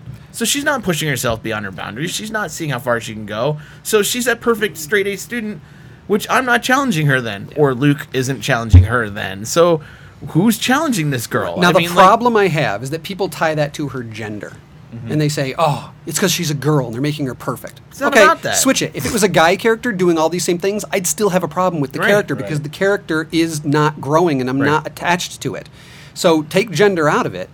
I want to see a character, and this goes back to the hero's journey. Joseph Campbell, the inspiration for Star Wars. Right. The flawed hero. Right. The hero has to overcome some sort of flaw within themselves to advance. Luke had his disbelief, his novice, the world was new to him. He was like we were as kids. He experienced things and experienced the bigger universe, and we experienced it with him. She's doing the same thing, but she's walking it all into it like I own it already. I can do all this. All right, so propositioning an idea for you. What if her flaw is the fact that she's perfect all the time? And she thinks she's this amazing Force user. And that's what makes it easy to tip her to the dark side. Because now we've got... ultimately, we have a new Supreme Leader. We have... Kylo Ren, a Supreme Leader. And he's going to need an apprentice. Right. He's had a relationship now with Rey. Great. That sounds like a great idea. Do you think in a million years it's going to happen? No. Disney will not turn her. They will not have her go dark, and they're not going to have that happen because that's not what this story is about. I don't see it happening. If it happens, I'll be the first to admit I was wrong, and it's a shocking twist.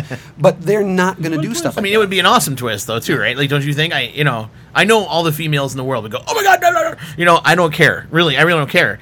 I think it would be cool to see Kylo Ren convince her to come to the dark side anyway. He comes really close in this movie. In that scene where he's like, just join me, we could rule the galaxy, we could do this, she seriously considers... when you see that scene, when you really think about it, she almost does join him. Just to try to bring him back, because that's her ultimate hope here. And part of me says, maybe, they're setting up her strength to be your ultimate weakness. She's going to be the new hero of the third movie. She's going to be the Jedi who she rescued the book, she's going to start a new order, she probably or do will, whatever. Her storyline has been too easy. Yeah. And Luke lost a hand. been beat up, damaged, scratched up by a wampa, almost frozen to death in the snow. I mean, things happened to him that he overcame. Right. She's not getting damaged or suffering or growing from those bad experiences. She's just moving through this thing like a snowplow, pushing everything out of the way. And to me, that's weak storytelling. I don't care if it's a girl or a guy. It's weak storytelling. That's why people go, Kylo's interesting, and I've grown to like that. Kylo is a very interesting character because he's so freaking flawed. Yeah, he's horribly flawed. There's multiple flaws with it, and that's cool. I'm interested in seeing at least I'm interested in seeing where he grows to. I'm not interested in Rey right now because without some big reveal like her parentage, her lineage, whatever they're going to do, or nothing, it just seems like greatness thrust upon her without the weight of it, almost. It feels weightless to me. Okay. So let me ask you another question. What did you think of the whole Luke Skywalker walks in to Kylo Ren's... And we got two perspectives on this whole thing. It was really weird that they tried to tell you both sides of the point of view, but somehow it still ended up being the same story. It was the same story. In one, he was like lifting the sword to kill him, and in the other, he just lit it. He just lit it up. And then he went, "What am I doing?" And he stopped himself. Right. So, I mean, ultimately, Luke admits this is what he did. He walked in, he had planned on killing Kylo Ren because he sensed the dark side in him, and Kylo defended himself. Right. So part of me sat there and walked out the second time and went, who's in the wrong? Was Luke in the wrong? Was Kylo in the wrong? I mean, like, part of me said, we still at this point don't know. Had Luke finally touched the dark side that he decided he was better off killing a student than hanging on to him? Is that what pushed Kylo over to the dark side? Was Luke coming after him? And what if we had? I was going to say, what if we had seen more of the school of the time there? And again, this is telling a different story than what they told, right? And that we're not seeing any of this. But what if Kylo being so dark, Ben Solo being so dark, that it almost infected Luke? Yeah. It tainted him by being around it so much. There was a dark presence in that school for a year. And as it grew, it affected him to the point where he finally reached out. That dark force wanted him to kill. Right. Because it wanted Luke to turn. But in the end, he stopped himself. If I'd seen all that, I'd be fine with the scene because the darkness always tempts the powerful. But we didn't see any of that happen. Again, we're told it. Well, instead, I think... I'm thinking back to the Palpatine saying that Palpatine had, which was, in order to go to the dark side, you have to embrace your emotions.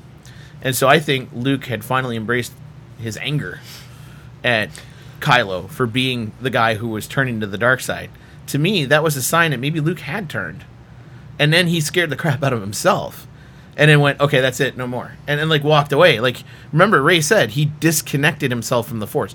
No Force. It wasn't in him. It wasn't around him. He completely disconnected himself because I think he actually scared the crud out of himself that maybe he was starting to be like his Dad. Mm-hmm. And that was a disconnect, and that, to me that was kind of a cool thought process, That'd be an interesting story to see. He definitely thinks he's the one who caused Kylo Ren to be dark. Yeah. Yeah, so that's why he was so grumpy and, depressed and... rant. I don't want to see Luke depressed and grumpy. I was disappointed because I wanted to see him happy. But anyway. And go ahead and explain it, with Luke, with Han and everything. What you said to me about all the characters. Oh, just the trilogy in whole. I just wish that we had seen one last adventure with the three main characters together and happy, not divorced and depressed and dead. Yeah, everything we're seeing is negating Return of the Jedi. Right. From to the point, Luke and Leia, not together, and they have problems. And Han Solo, gone back to smuggling and kind of hiding out in the universe, dealing with horrible people who hate him. Luke, hiding away forever. R2-D2 shut himself down for 20 years or whatever. Right. It's like...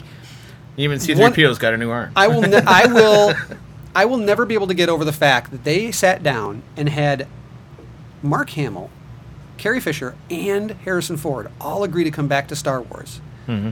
And they said, we're never going to put them together, though. Let's do it that way. Let's get all these major actors to recommit, and we're not going to, have them interact. Okay. To me, that's why did you think that was the best for your audience? you could still tell all these same things and still have the problems with the son and all that, and not give them your characters to be the characters a little bit, even a little bit. So to me, that's just like I hate when directors do that. And it's almost like they feel like, well, we know the better story to tell you. You know, this is the way we really should tell it to you, and you're going to like this. And to me, it feels like you're kind of, and yeah, you're the director, you're the writers, you're dictating, but you're not being, to me, true to the story in a way. And who knows? They could still, if these guys they could do with a little de-aging. Sure. They could put a scene in the last movie where we saw the three of them before they all split up. Sure.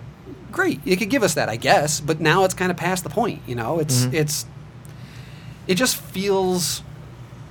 It's very hard for me to explain. And I know a lot of it is expectations, and a lot of people say it's the older generation not happy with the changes, and the kids, you know, younger generations are loving this movie, and they're huge fans of Kylo, and they love Rey.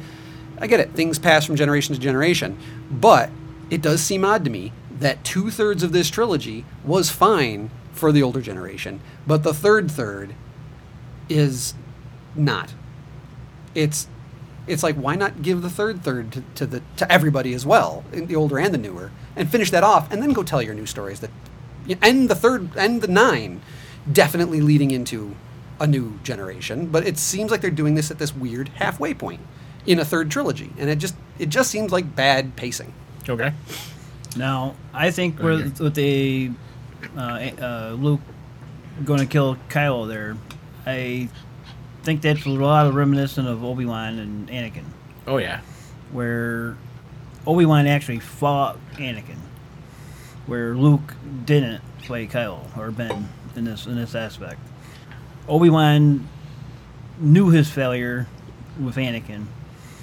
Luke was seeing it too, and he realized if he did kill him or attack him, fight him, it'd just make him more powerful than what he was already. Yeah, I get that. That's my whole thing. But here's the thing. Ben had seen Anakin murder kids. So he's like, I am going to go fight you. Right. All Luke had seen, and yeah, we don't know what he saw in Kylo. Right. But I don't think Kylo had murdered anybody yet. Or else he wouldn't be lying there asleep all comfy in the school. You know, I think there'd be problems. Well, so I feel, unless it was something he did out on an adventure and came back and Luke learned about it. But again, this is all stuff we have to kind of guess at. We don't know. Well, you need to see the Force vision or something that Luke saw then. Something. I mean, that's. I honestly think that Obi-Wan knew that Anakin was turning before he actually turned. Well, I do too. Yep. All right, and that's where he failed himself. Where he failed right there. I think he sensed it a lot earlier. Actually, I think he sensed it by Attack of the Clones when Padme fell out of the ship, the gunship, and Luke wanted to go, or Anakin wanted to go back for Padme. Yeah. I really think right there is when Obi-Wan finally realized Luke is not emotionally here. Anakin. You know, Anakin. Why do we keep saying that? Anakin wasn't emotionally here. What do you think about that, Josh? I would say. Sorry, he's never going to live that down. I would say he's even seen it earlier than that when they're in the elevator going up to see Anakin. Well, yeah, that might. Padme. Yep. Yeah. He senses. I sense you're going to be the death of me yet. Yep. Yeah. He even says it then. Yeah. You're right. So. And I do think the Luke story, to me, in this whole movie is about redemption, ultimately. He fights it the whole way, but doesn't he redeem himself in the very end? I mean, to me, that whole last scene was about the redemption of Luke Skywalker, finally. Right. Even though we're mad at him, even though we're pissed off that he walked away from the Order, that he would push Kylo to the dark side, that he'd be dumb enough to walk in and light a lightsaber up to even think about killing a student. Ultimately, this is like Darth Vader throwing the Emperor down the shaft. This was Luke's moment for redemption. And to me, that proved that he's not his father. Because otherwise, Luke Skywalker is Darth Vader. He's no better. He is the bad guy. He is the guy who pushed somebody to the dark side. He is a guy who did all these bad things, ultimately, in an effort to do good. But and I'm fine with that being his story arc. I'm not as fine with his big redemption was, hey, I'll distract this guy, you guys go out the back door. That's his big redeeming moment, not some rescue of... I mean, people say he rescued them all. It was just a distraction so people could go out a back door and fly away. It didn't feel like enough. I'm okay with him pushing himself so hard that he and then being at peace with himself and vanishing. But it also seemed a weird disconnect, like him saying to Kylo, "I'll see you around, kid," as if he wasn't going away, as if he was still going to be around. And I guess some would say the Force Ghost. He's going to be, since he I think faded, he'll be back. he can be a Force Yeah. Ghost, and he can now start. Is the third movie going to be him hovering over it, like a voice inside Kylo's head? Sparkly glowing. Is it going to be something inside Kylo's head or something? Is Kylo going to see him like he's been seeing Rey and be like, "Go away, I don't want to talk to you"? And is that going to happen in the next movie? It'd be so funny if he came back and started talking to him in a Joker voice. Oh gosh. No, he's going to come back shirtless, and Kylo's going to be like, "Can you please put a shirt on?" And Luke's going to be like, "What's wrong? Right. Take it in." I'm just Kyloing. With a robotic arm. So let me ask you guys this one now. What's your favorite parts of this movie? Let's be positive Okay, for one. no, that's fine. Because I think there was a lot of good in this movie. Yeah, The right? Praetorian we Guard have, fight. so we've only talked about bad. The so far. Praetorian Right. Guard fight. You liked the The Praetorian Guard entire fight? fight. I came out of that going, that was awesome. Okay. That I loved them working together. Yeah, I Rey loved and that moment where Kylo. it's like, okay, what's going on? That was a moment that And worked for that me. was kind of weird because, like, he's good. He's I was who's okay good, with that who's confusion. bad here? I was like, good with that confusion. I actually liked because that, yeah. It was a neat moment tied with good action. Yeah. I also liked the throne room. First I thought it was weird because it was red and you couldn't see the end of it. Right. And then through the fight you realize, it was like a screen. And Right. I thought that was really awesome. Things I liked unconditionally. Yeah. I unconditionally liked R2-D2 Yes. replaying the Princess Leia. That was kind of cool. message. Great moment. Yeah. Yeah, and Luke And saying, Luke's "What are you reaction. trying to do to me?" Like, That's Low, not fair. low blow. this low blow. Yeah, I did like that. I liked how they were affectionate with the droids. They really liked their droids. Previously droids were not something that you would, pay much mind to. So I thought that was cool how they It was almost like all of a sudden they realized droids exist. Like, Yeah. hey, there's droids, and I should care. Gary, what did you think? What are your favorite parts? The very beginning with the assault on the Star Destroyer or the Dreadnought, whatever it was there. Okay, I like that, but with Poe. But the only problem I have with that whole thing though is being the First Order and all that. Why wouldn't they fire on the ship first and then fire on the planet Yeah, in the game? right, because then they can't escape. Right. And they did it in the wrong order.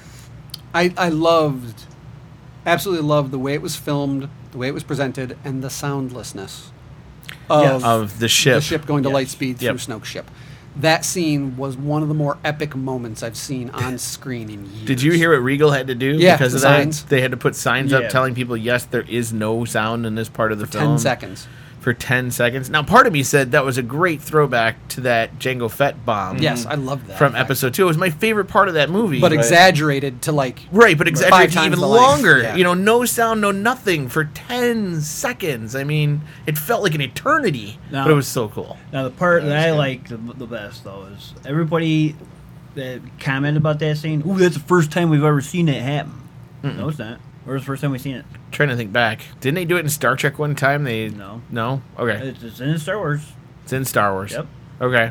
Well, we did see him light speed out of with the Millennium Falcon out of a ship and destroyed the monster and stuff. no, But what are no. you thinking?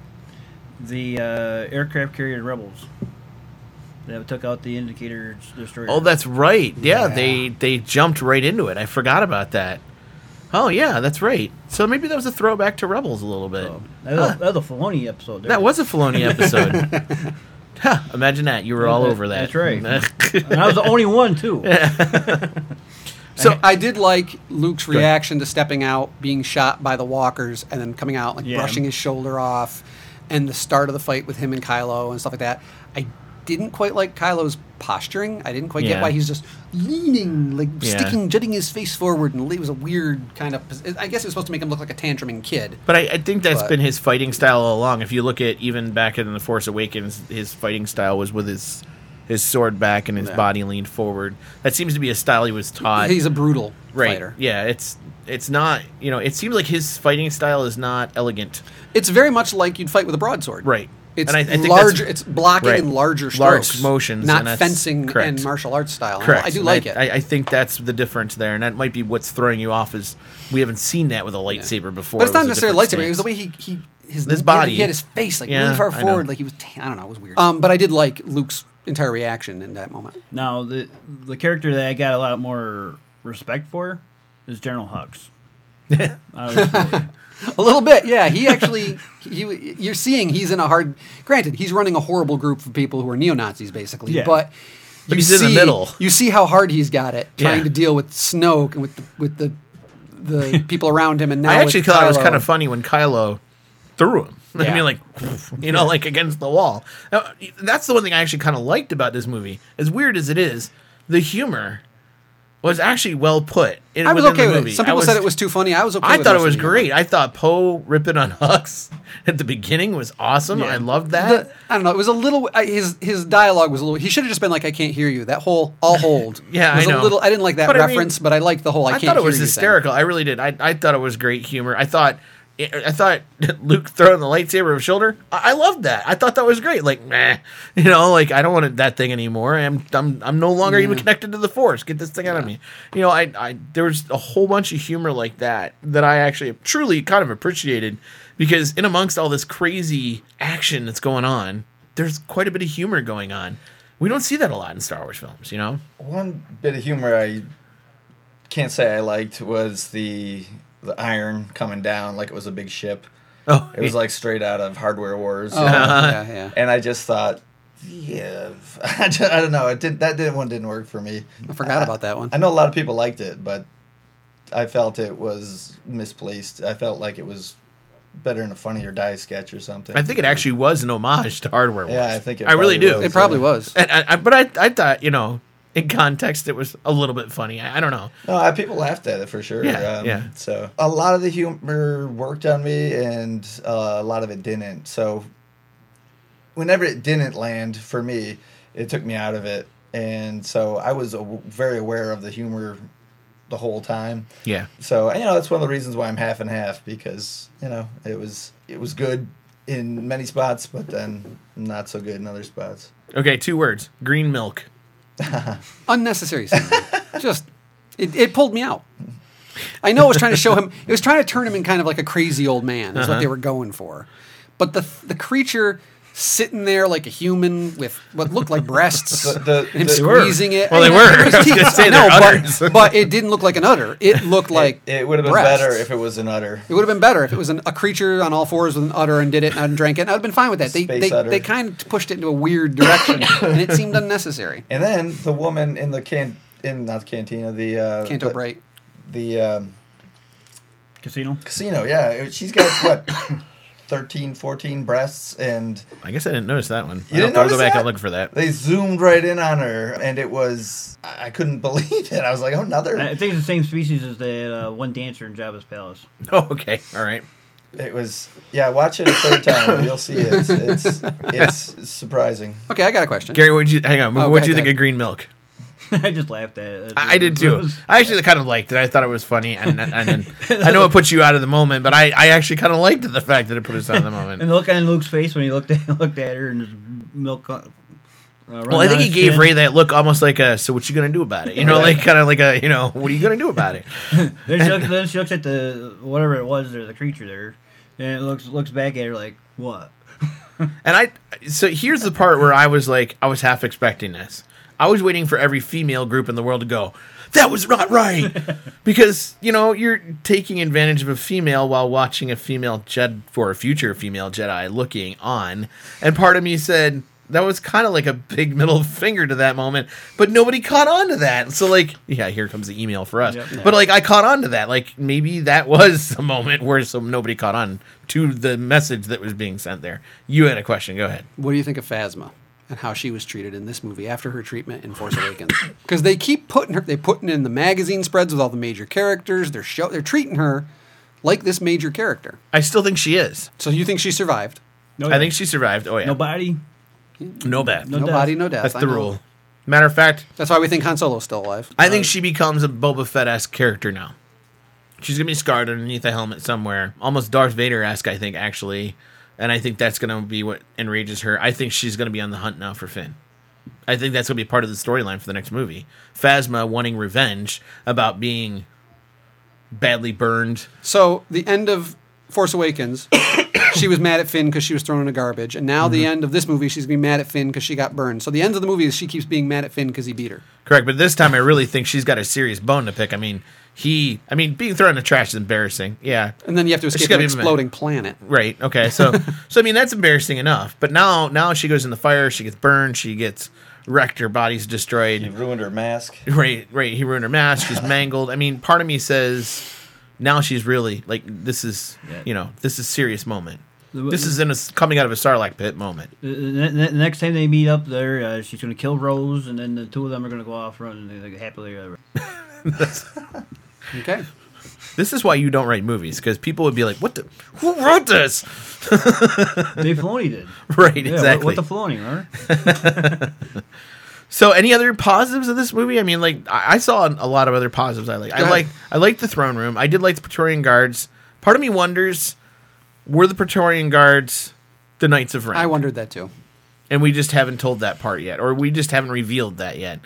Or maybe they left that MacGuffin out there on purpose so they can explore that in the next movie. I don't know, maybe. But part of me said, if you counted up the Praetorian Guards, there's more of them than the Knights of Ren, though. That's the only thing that threw it off. Wasn't there? There were 8 Knights of Ren in the movie, but there were 12 guards. Okay. So that's why I was kind of like, maybe not.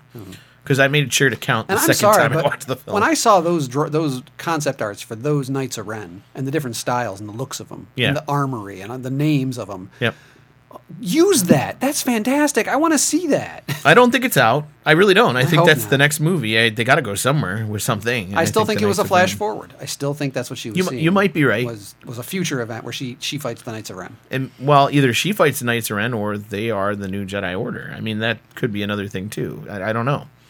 That it'll be interesting to see how that plays out. She has to fight the Knights of Ren, and then the Mandos show up and take them out. Yeah. Oh, that would be kind of cool, actually. All right, sorry, I was interrupting your positives. That's okay. So for me, I did like that scene. I liked the humor. I liked Rose to an extent. Part of her character bothered me a little bit just because of the way she came into the storyline. Yeah, she seemed way too bubbly and also oblivious. Yeah. Like comedy movie oblivious. I've had girlfriends like that, though, I guess. So that's probably, I was kind of like, and then the way Finn acted, though, like the whole, I'm going to stand here lean, casually, and block my back. Yeah. It just seemed too comedic. Yeah.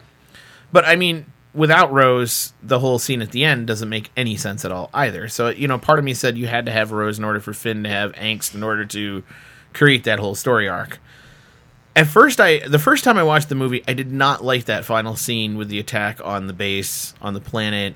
It just her T-boning him, which would have killed him. Right. I mean, there's just should have killed them both. Should have killed them both. Yeah. There's just so many things about that. It seemed very Lord of the Rings-esque with the big old, rammer for the battering ram for the gun. It's Death Star technology. Right. I mean, so part of me said, but the second time through, I was actually able to accept some of it and be like, you know what? Yeah, they would have built up technology over time. There's some things that would have implied that technology could have been used. And part of me also said, I'd heard rumors, and now I'm hearing some more confirmation. The ending didn't go out the way they had originally intended.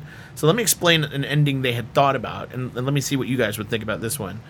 The thought process for the ending was, instead of just Luke going out there, it was going to be Luke and Leia. So Luke would force project, Leia would force project. Leia would go out to talk to Kylo. She would fail, and Luke would be forced to physically confront Kylo. All through force projection. And that both of them would be gone. They would both disappear. And Rian decided not to do it because he was too afraid that if he killed both characters, the fans would hate him for life because he killed the two main characters that anybody ever loved. And so he didn't want to do both. So he figured killing one kind of left him not so much in the bad light. Do you think that would have been better to have Leia and Luke out there trying to convince Ben's, Leia's son to turn back? Would that have helped to improve that last scene? I would have liked that if she was out there not force projecting. Oh, I would have liked if she went out there to talk. Got killed. No, Luke shows up. If he can force project, he can move her with the force. True. He pulls her out of the way and protects her, and does the thing with Kylo. But here's the thing: we're never going to get to see Ben talk to his mother. There's no dealing there like he did with his father. So there's another thing they've lost out on because of the passing of Carrie Fisher, and it's like they're waiting. Yeah. on these. Tell us those moments again. Show us these things. Part of me says they may have had that planned, but and that's now, probably what now they're kind of, and that's the problem. They're kind of foobarred at this point, and that is part of me says a lot of this is messed up only because Carrie Fisher died. I mean, okay, wait, and a lot of us really are looking at it that way. Here's Everything's messed up because Carrie Fisher Here's a died. point then. If he originally was considering possibly killing her at that moment, then it's pretty clear there isn't a planned story arc for her. They're making that part up again as they go because there was a big possible point where they were thinking we could just kill her here. Oh no, we shouldn't. That would be bad. Okay, we're going to tell more story with her later. That, from my understanding, that wasn't to be clear in early writings when they were sitting down talking in writing talks. That was a discussion that was had very quickly, but thrown out from my understanding because they did want to give her an. But arc if they're later considering on. that, then clearly there wasn't a plan from Force Awakens. Well, no, there wasn't. I mean, as far as Carrie Fisher having the third arc, they didn't plan on that. Actually, my understanding was it was supposed to be a Han, Luke, Chewie arc, which may be what they end up doing in the long run. Maybe here. Chewie's going to get a big part. Maybe Chewie's going to finally have his film in the third one. That's the only one. That's the only important character they have left to kill. To old fans, to round out the old fans. Yeah, you're right. I mean, R2 and C-3PO. But they're not. I don't know if they'll. I would be heartbroken if R2 and C-3PO were gone. Yeah. Seriously, that would be a punch to the gut I don't think I can handle. Here's the thing: I probably would be more upset to see R2 get destroyed than I was when Han Solo got stabbed. Yeah, that's what I'm saying. Because of the way they did it. Right. I get it. But I'm going back to Force Awakens. Sorry. 3PO can go out. It'll be all right with me. Oh my! Especially with his arm. I still think my theory with Leia is what they're going to go with. Which is what? That she died when the bridge got blown. When the bridge got blown. So not only can Jedi force project while they're alive, you're saying they can force project when they're dead. Well, I'm just saying. Instead of becoming a ghost, all right, she was made herself solid. It's just weird because she'll never be gone. She'll never come back again. Right. So but here's the thing: Luke, when he force projected, he couldn't. This is what's weird. Why could he touch Leia but not be touched by Kylo? Why could he create actual dice that kind of exist but then fade? It's like, is it a projection? Is it a reality? Is there matter there? Is there not? Is it real or is it Memorex? It seems to be like they're kind of making up the rules as they go. And part of me, part of me says maybe it's a Santa Claus thing. It's what you believe. If you believe Luke's there, then you can see and touch him. Kylo believed he was there. But if you don't, then it's kind of hard to. But Kylo's clouded by the dark side. He believed so much he tried to attack him and kill him. Agreed, but he's also clouded by the dark side. His anger is what clouds him. And he himself never really touched him. The saber did. But the saber did, but not him. Again, now we're getting really picky. And if you're going to have your if you have to have your fans try to talk all this out, it's weird. Just hear me on this, because when he came up later, after he stabbed him right straight through. Well, then he knew. Then he touched him. Right. And then he is that's when he's knew. See you around. Bye. and that's when suddenly he believed Luke wasn't there, and that's what I'm saying. It's a Santa Claus thing. I call it Santa Claus effect. So if he put his saber through him and he's not there, and then he touches him, he's not there. All of a sudden, he believes he's not there, and that's when Luke's like, "See ya," because now he knows his projection no longer is working. Did you notice that he was younger? Yeah, I noticed. I did notice that. He force dyed his hair. Yeah, he got a haircut. I didn't catch the first time too that he wasn't making any footprints in the sand. Yeah, I missed and that too. they zeroed in on it, and I didn't even catch it the first time. And then the second time I went, "Oh, I'm such an idiot. He didn't move the sand at all. Of course he's a projection. That would make sense now, Okay, I got a major question for you. Okay. The guy that comes up out of the trench, walks across the salt there, and looks at the microbinoculars at the walkers. He made no tracks in the sand. They did. Okay. Because the guy who reached down and tasted it was salt. Oh, that's right. Yeah. Okay. That guy that walked out there. Think it's Rex? Could be. I'd have to see it again. He's the director of Rogue One, right? No, Gareth Edwards had a bit in it, but it wasn't that guy. I thought he was a guy. He was in the trench. He was next. I think he was next to the salt guy. Yeah, I think it was next to him. Okay. No, I mean the guy that walked out on the sand. You're talking about the guy. Yeah. So Rex is a Clone Wars character. If you're not familiar, Captain Rex. Gotcha. Who's also in Rebels. He's an old guy in Rebels. Yeah. Supposedly, he's in Return of the Jedi. He's They have confirmed it. They confirmed it as him. He's the old guy that comes out from behind the bunker and tells the Imperial troopers with the white beard to put their blasters down. He's a character apparently that goes back to the Clone Wars, and since he's a clone, he's aging slower and he's lasting through all of this. Right. And so there is implications. He could be still alive at this point. He looks like him. That's true. I'd have to see the guy again. He looks like the guy from the Return of the Jedi. Is what I'm saying. Really? Yeah, he did. He really kind of looked the role. I didn't even think about that, Gary. You're right. Now I want to go see it another time and go look at that. When I first saw it the first time, I'm like, what do you think of us not getting for the first time? I have a bad feeling about this. I was okay with it. I think it's an overused line anyway. I'm done with the whole quoting other Star Wars movies. I'd rather we come up with our own quotes now. I mean, like, create new ones. For me, I was like, oh, that's sacrilegious. You can't take that out. You know, that bothered me a lot. Apparently, BB-8 says it, and we just couldn't understand that that's what he was saying. Apparently, just before Poe attacked the ship, BB-8, what he says is, I have a bad feeling about this. So I'd be fine with that if Poe had said, "What do you mean you got a bad feeling about this?" You know, something. Or if they like just that. put underneath the screen, subtitles. I have a bad feeling about this. But so I was disappointed because for me that's tradition, and I get the point of this movie was break tradition. Break tradition. I would have liked to know the break tradition. It would have been awesome if General Hux or Snoke said it. You know, like a bad guy. Yeah, a bad guy's never said it. Yeah, nice. Yeah, yeah, it'd have been funny if Snoke had been like. Or perfect time. I have a bad feeling about this. Perfect time. They shoot with the tons of lightsabers. lasers. Yeah. They shoot tons of lasers. Luke comes out, brushes off his sword. There's Hux. Oh, I've got a bad feeling about this. Right there. Right, yeah. You know, even a side character, the guy that was in charge of the dreadnought when the bombs. Oh, I got a bad feeling about that. Something. This part blew up. So have you guys heard the big controversy about the bombings? That there's no gravity in space and that you can't drop bombs. And apparently you got to think, well, they were magnetic. They were attracted to the dreadnought, or they were powered and they shot down. Well, there was another counter argument too that you're within the gravity well of the dreadnought because you're around the dreadnought. What I didn't like was that you're in space. You have massive technology.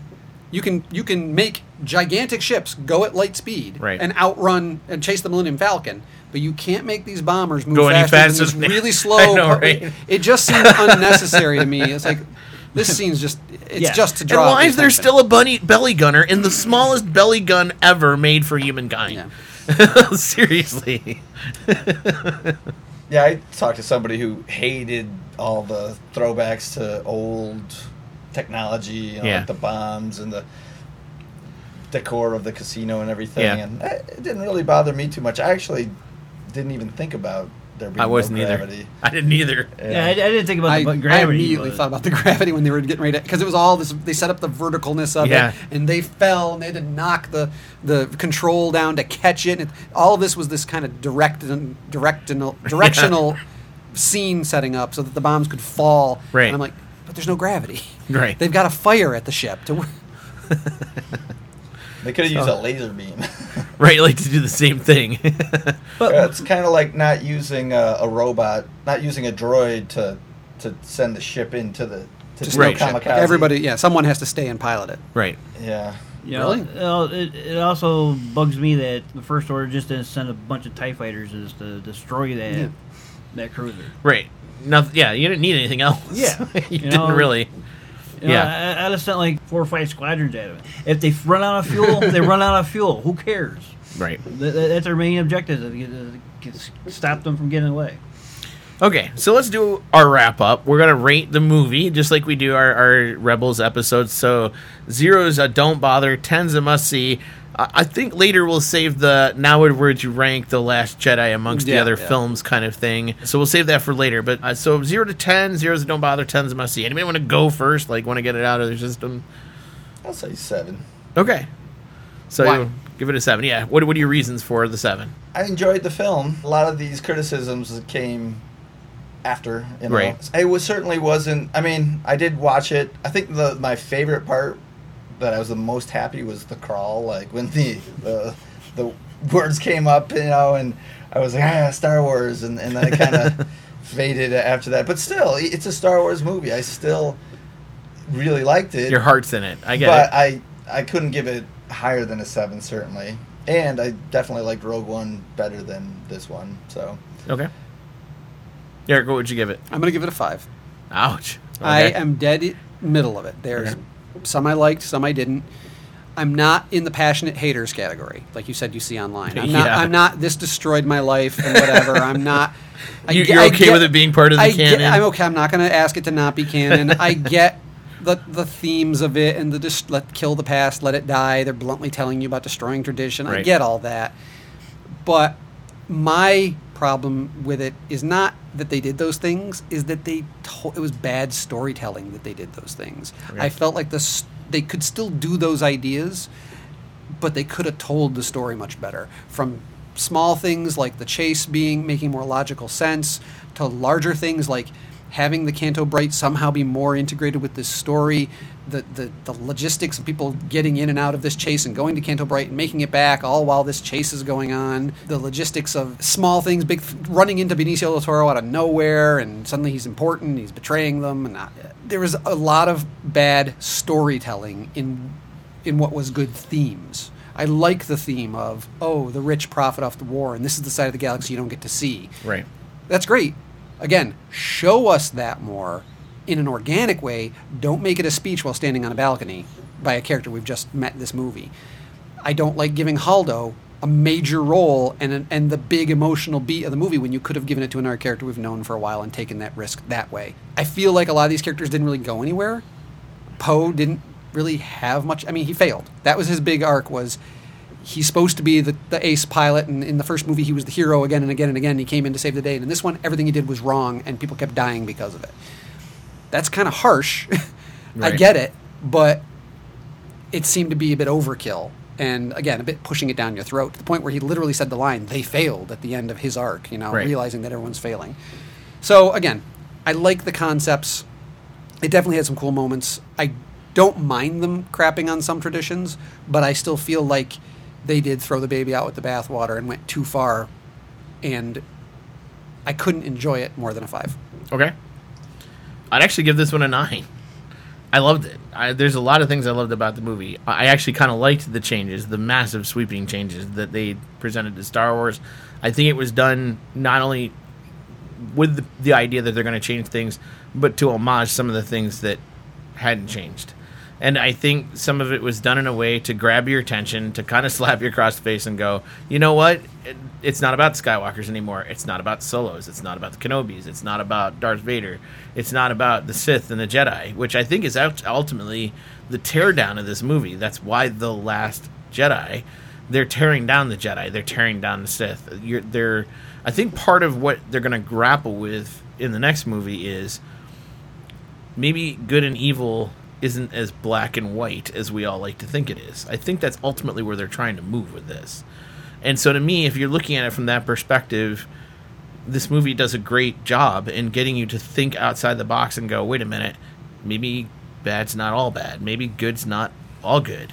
That good creates bad things and bad creates good things. And that there's this weird thing that you have to start thinking like outside of the box of what, and I think that was the one thing Star Wars always did that was kind of weird, was there was a bad and there was good and there was nothing really much in between except for maybe bounty hunters who did things for money.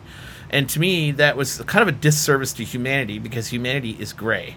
There's people trying to do the right thing that end up with bad results, and there are people trying to do bad things that end up with good results, ultimately, in a weird way. And so I think it grapples with that a little bit. And so I'm okay with that. There are some things in the movie that throw me off slightly. I guess I'm willing to accept them a little bit. And then the other part to me that was awesome about this movie, the role BB-8 plays. I think everybody's overlooking the role that BB-8 played in this movie. I was going to ask you about him. We didn't get to it, but I loved his role in this movie because he played a hero at one point. I was going to say, you're okay with him straight up murdering people. I liked the fact that the droid piloted ship, blew people up. I liked the fact that he got into the walker and started blowing people up. He straight up realizes he has a role to play. We actually gave a droid almost a heroic role. Almost like R2 does at times in A New Hope and in Empire Strikes Back and Return of the Jedi. I mean, R2 wasn't as integrated into the storyline as BB-8 is, but I thought it was kind of cool that when they needed a hero to kind of save the day, they turned to a droid. When they could have turned to anybody else, but the droid was the one that they kind of walked to. Again, part of that is my love for the robot too. I love BB-8. Sonic screwdriver moment. It was a sonic screwdriver. Your moment. You're right. But you know what? I'm willing to accept it. I watched Doctor Who. I'm good with it. So, I'm cool with it. Gary, how about you? Considering he's middle of the road, Yeah. and he said it's a 7, Yeah. I'm giving it a 6. Oof. I liked Wow. it, but I didn't love it. Okay. Yes, there's spots I did like the Hodo taking the ship through the other ship there, I like that. Yep. The Walker scene, I always love them. They're always going to be right here in my heart. I'm okay with... I'm upset we didn't get any salt troopers. Yeah, that would have been interesting. I'm okay with Luke dying the way he did. I still think Leia died on the bridge of the ship, and that she was back as a ghost, but not as a see-through ghost like their other Jedis that passed. Right. That become that.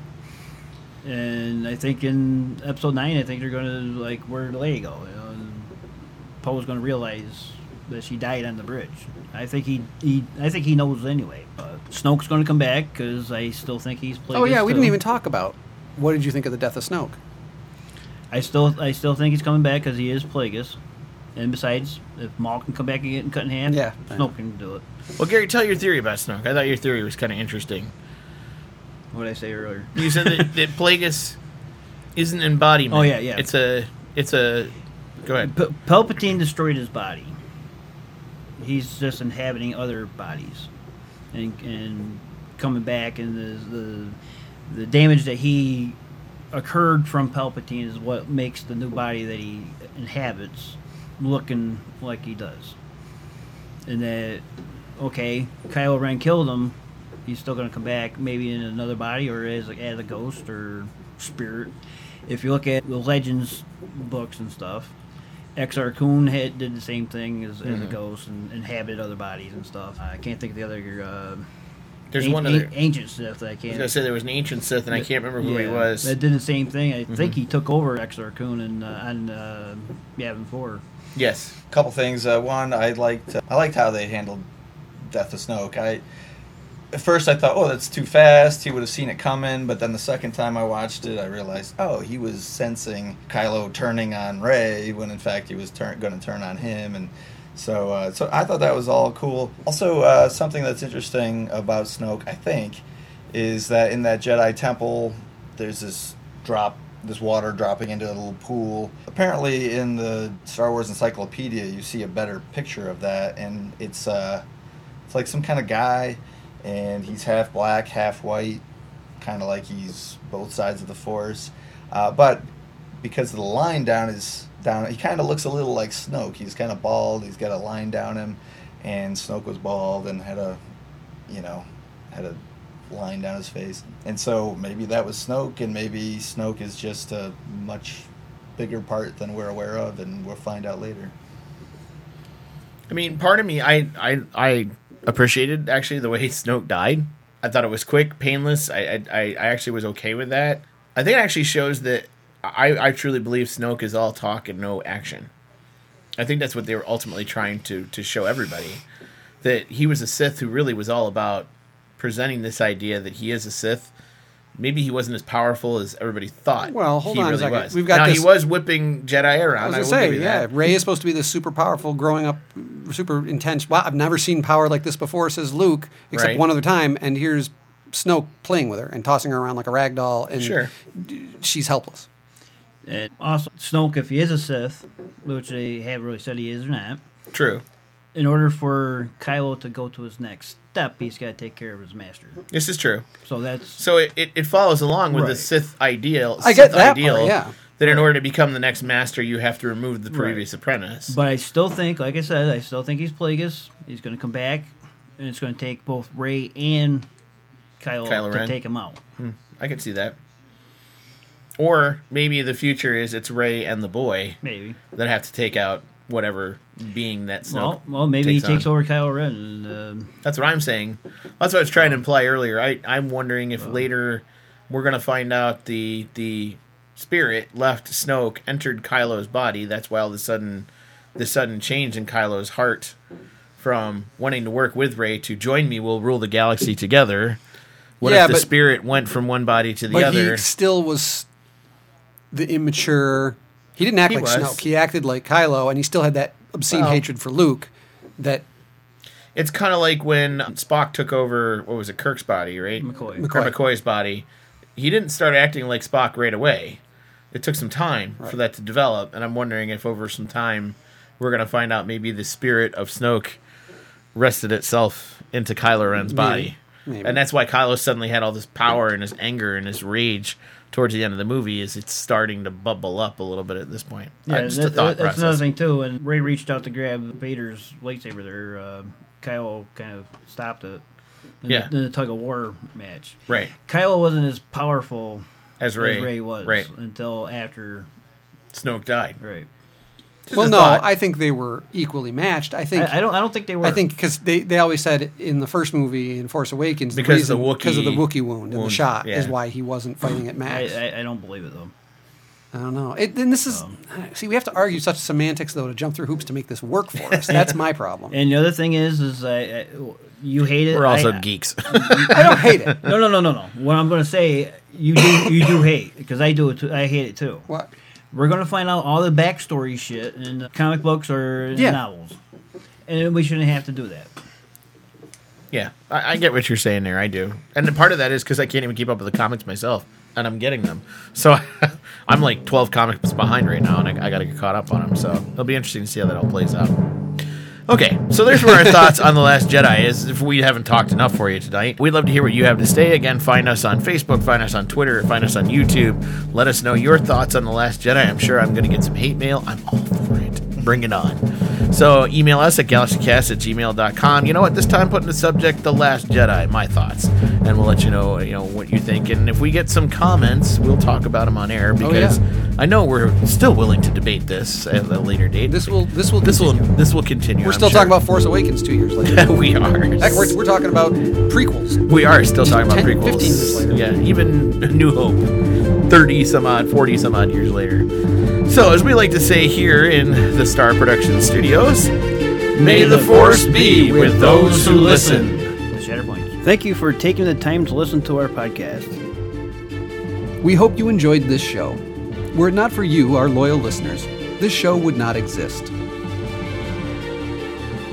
We appreciate your time and want to hear from all of you, since our podcast is by fans and for fans.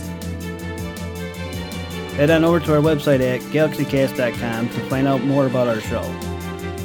Write to the show by sending an email to galaxycast@gmail.com.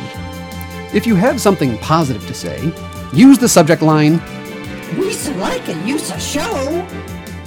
If you have a complaint, make your subject line, "You failed me for the last time." And look for the Galaxy Cast on social media, including Facebook, Twitter, and other media soon to come. Carry on, wayward travelers. Warp Factor 2. First star to the left, straight on till morning.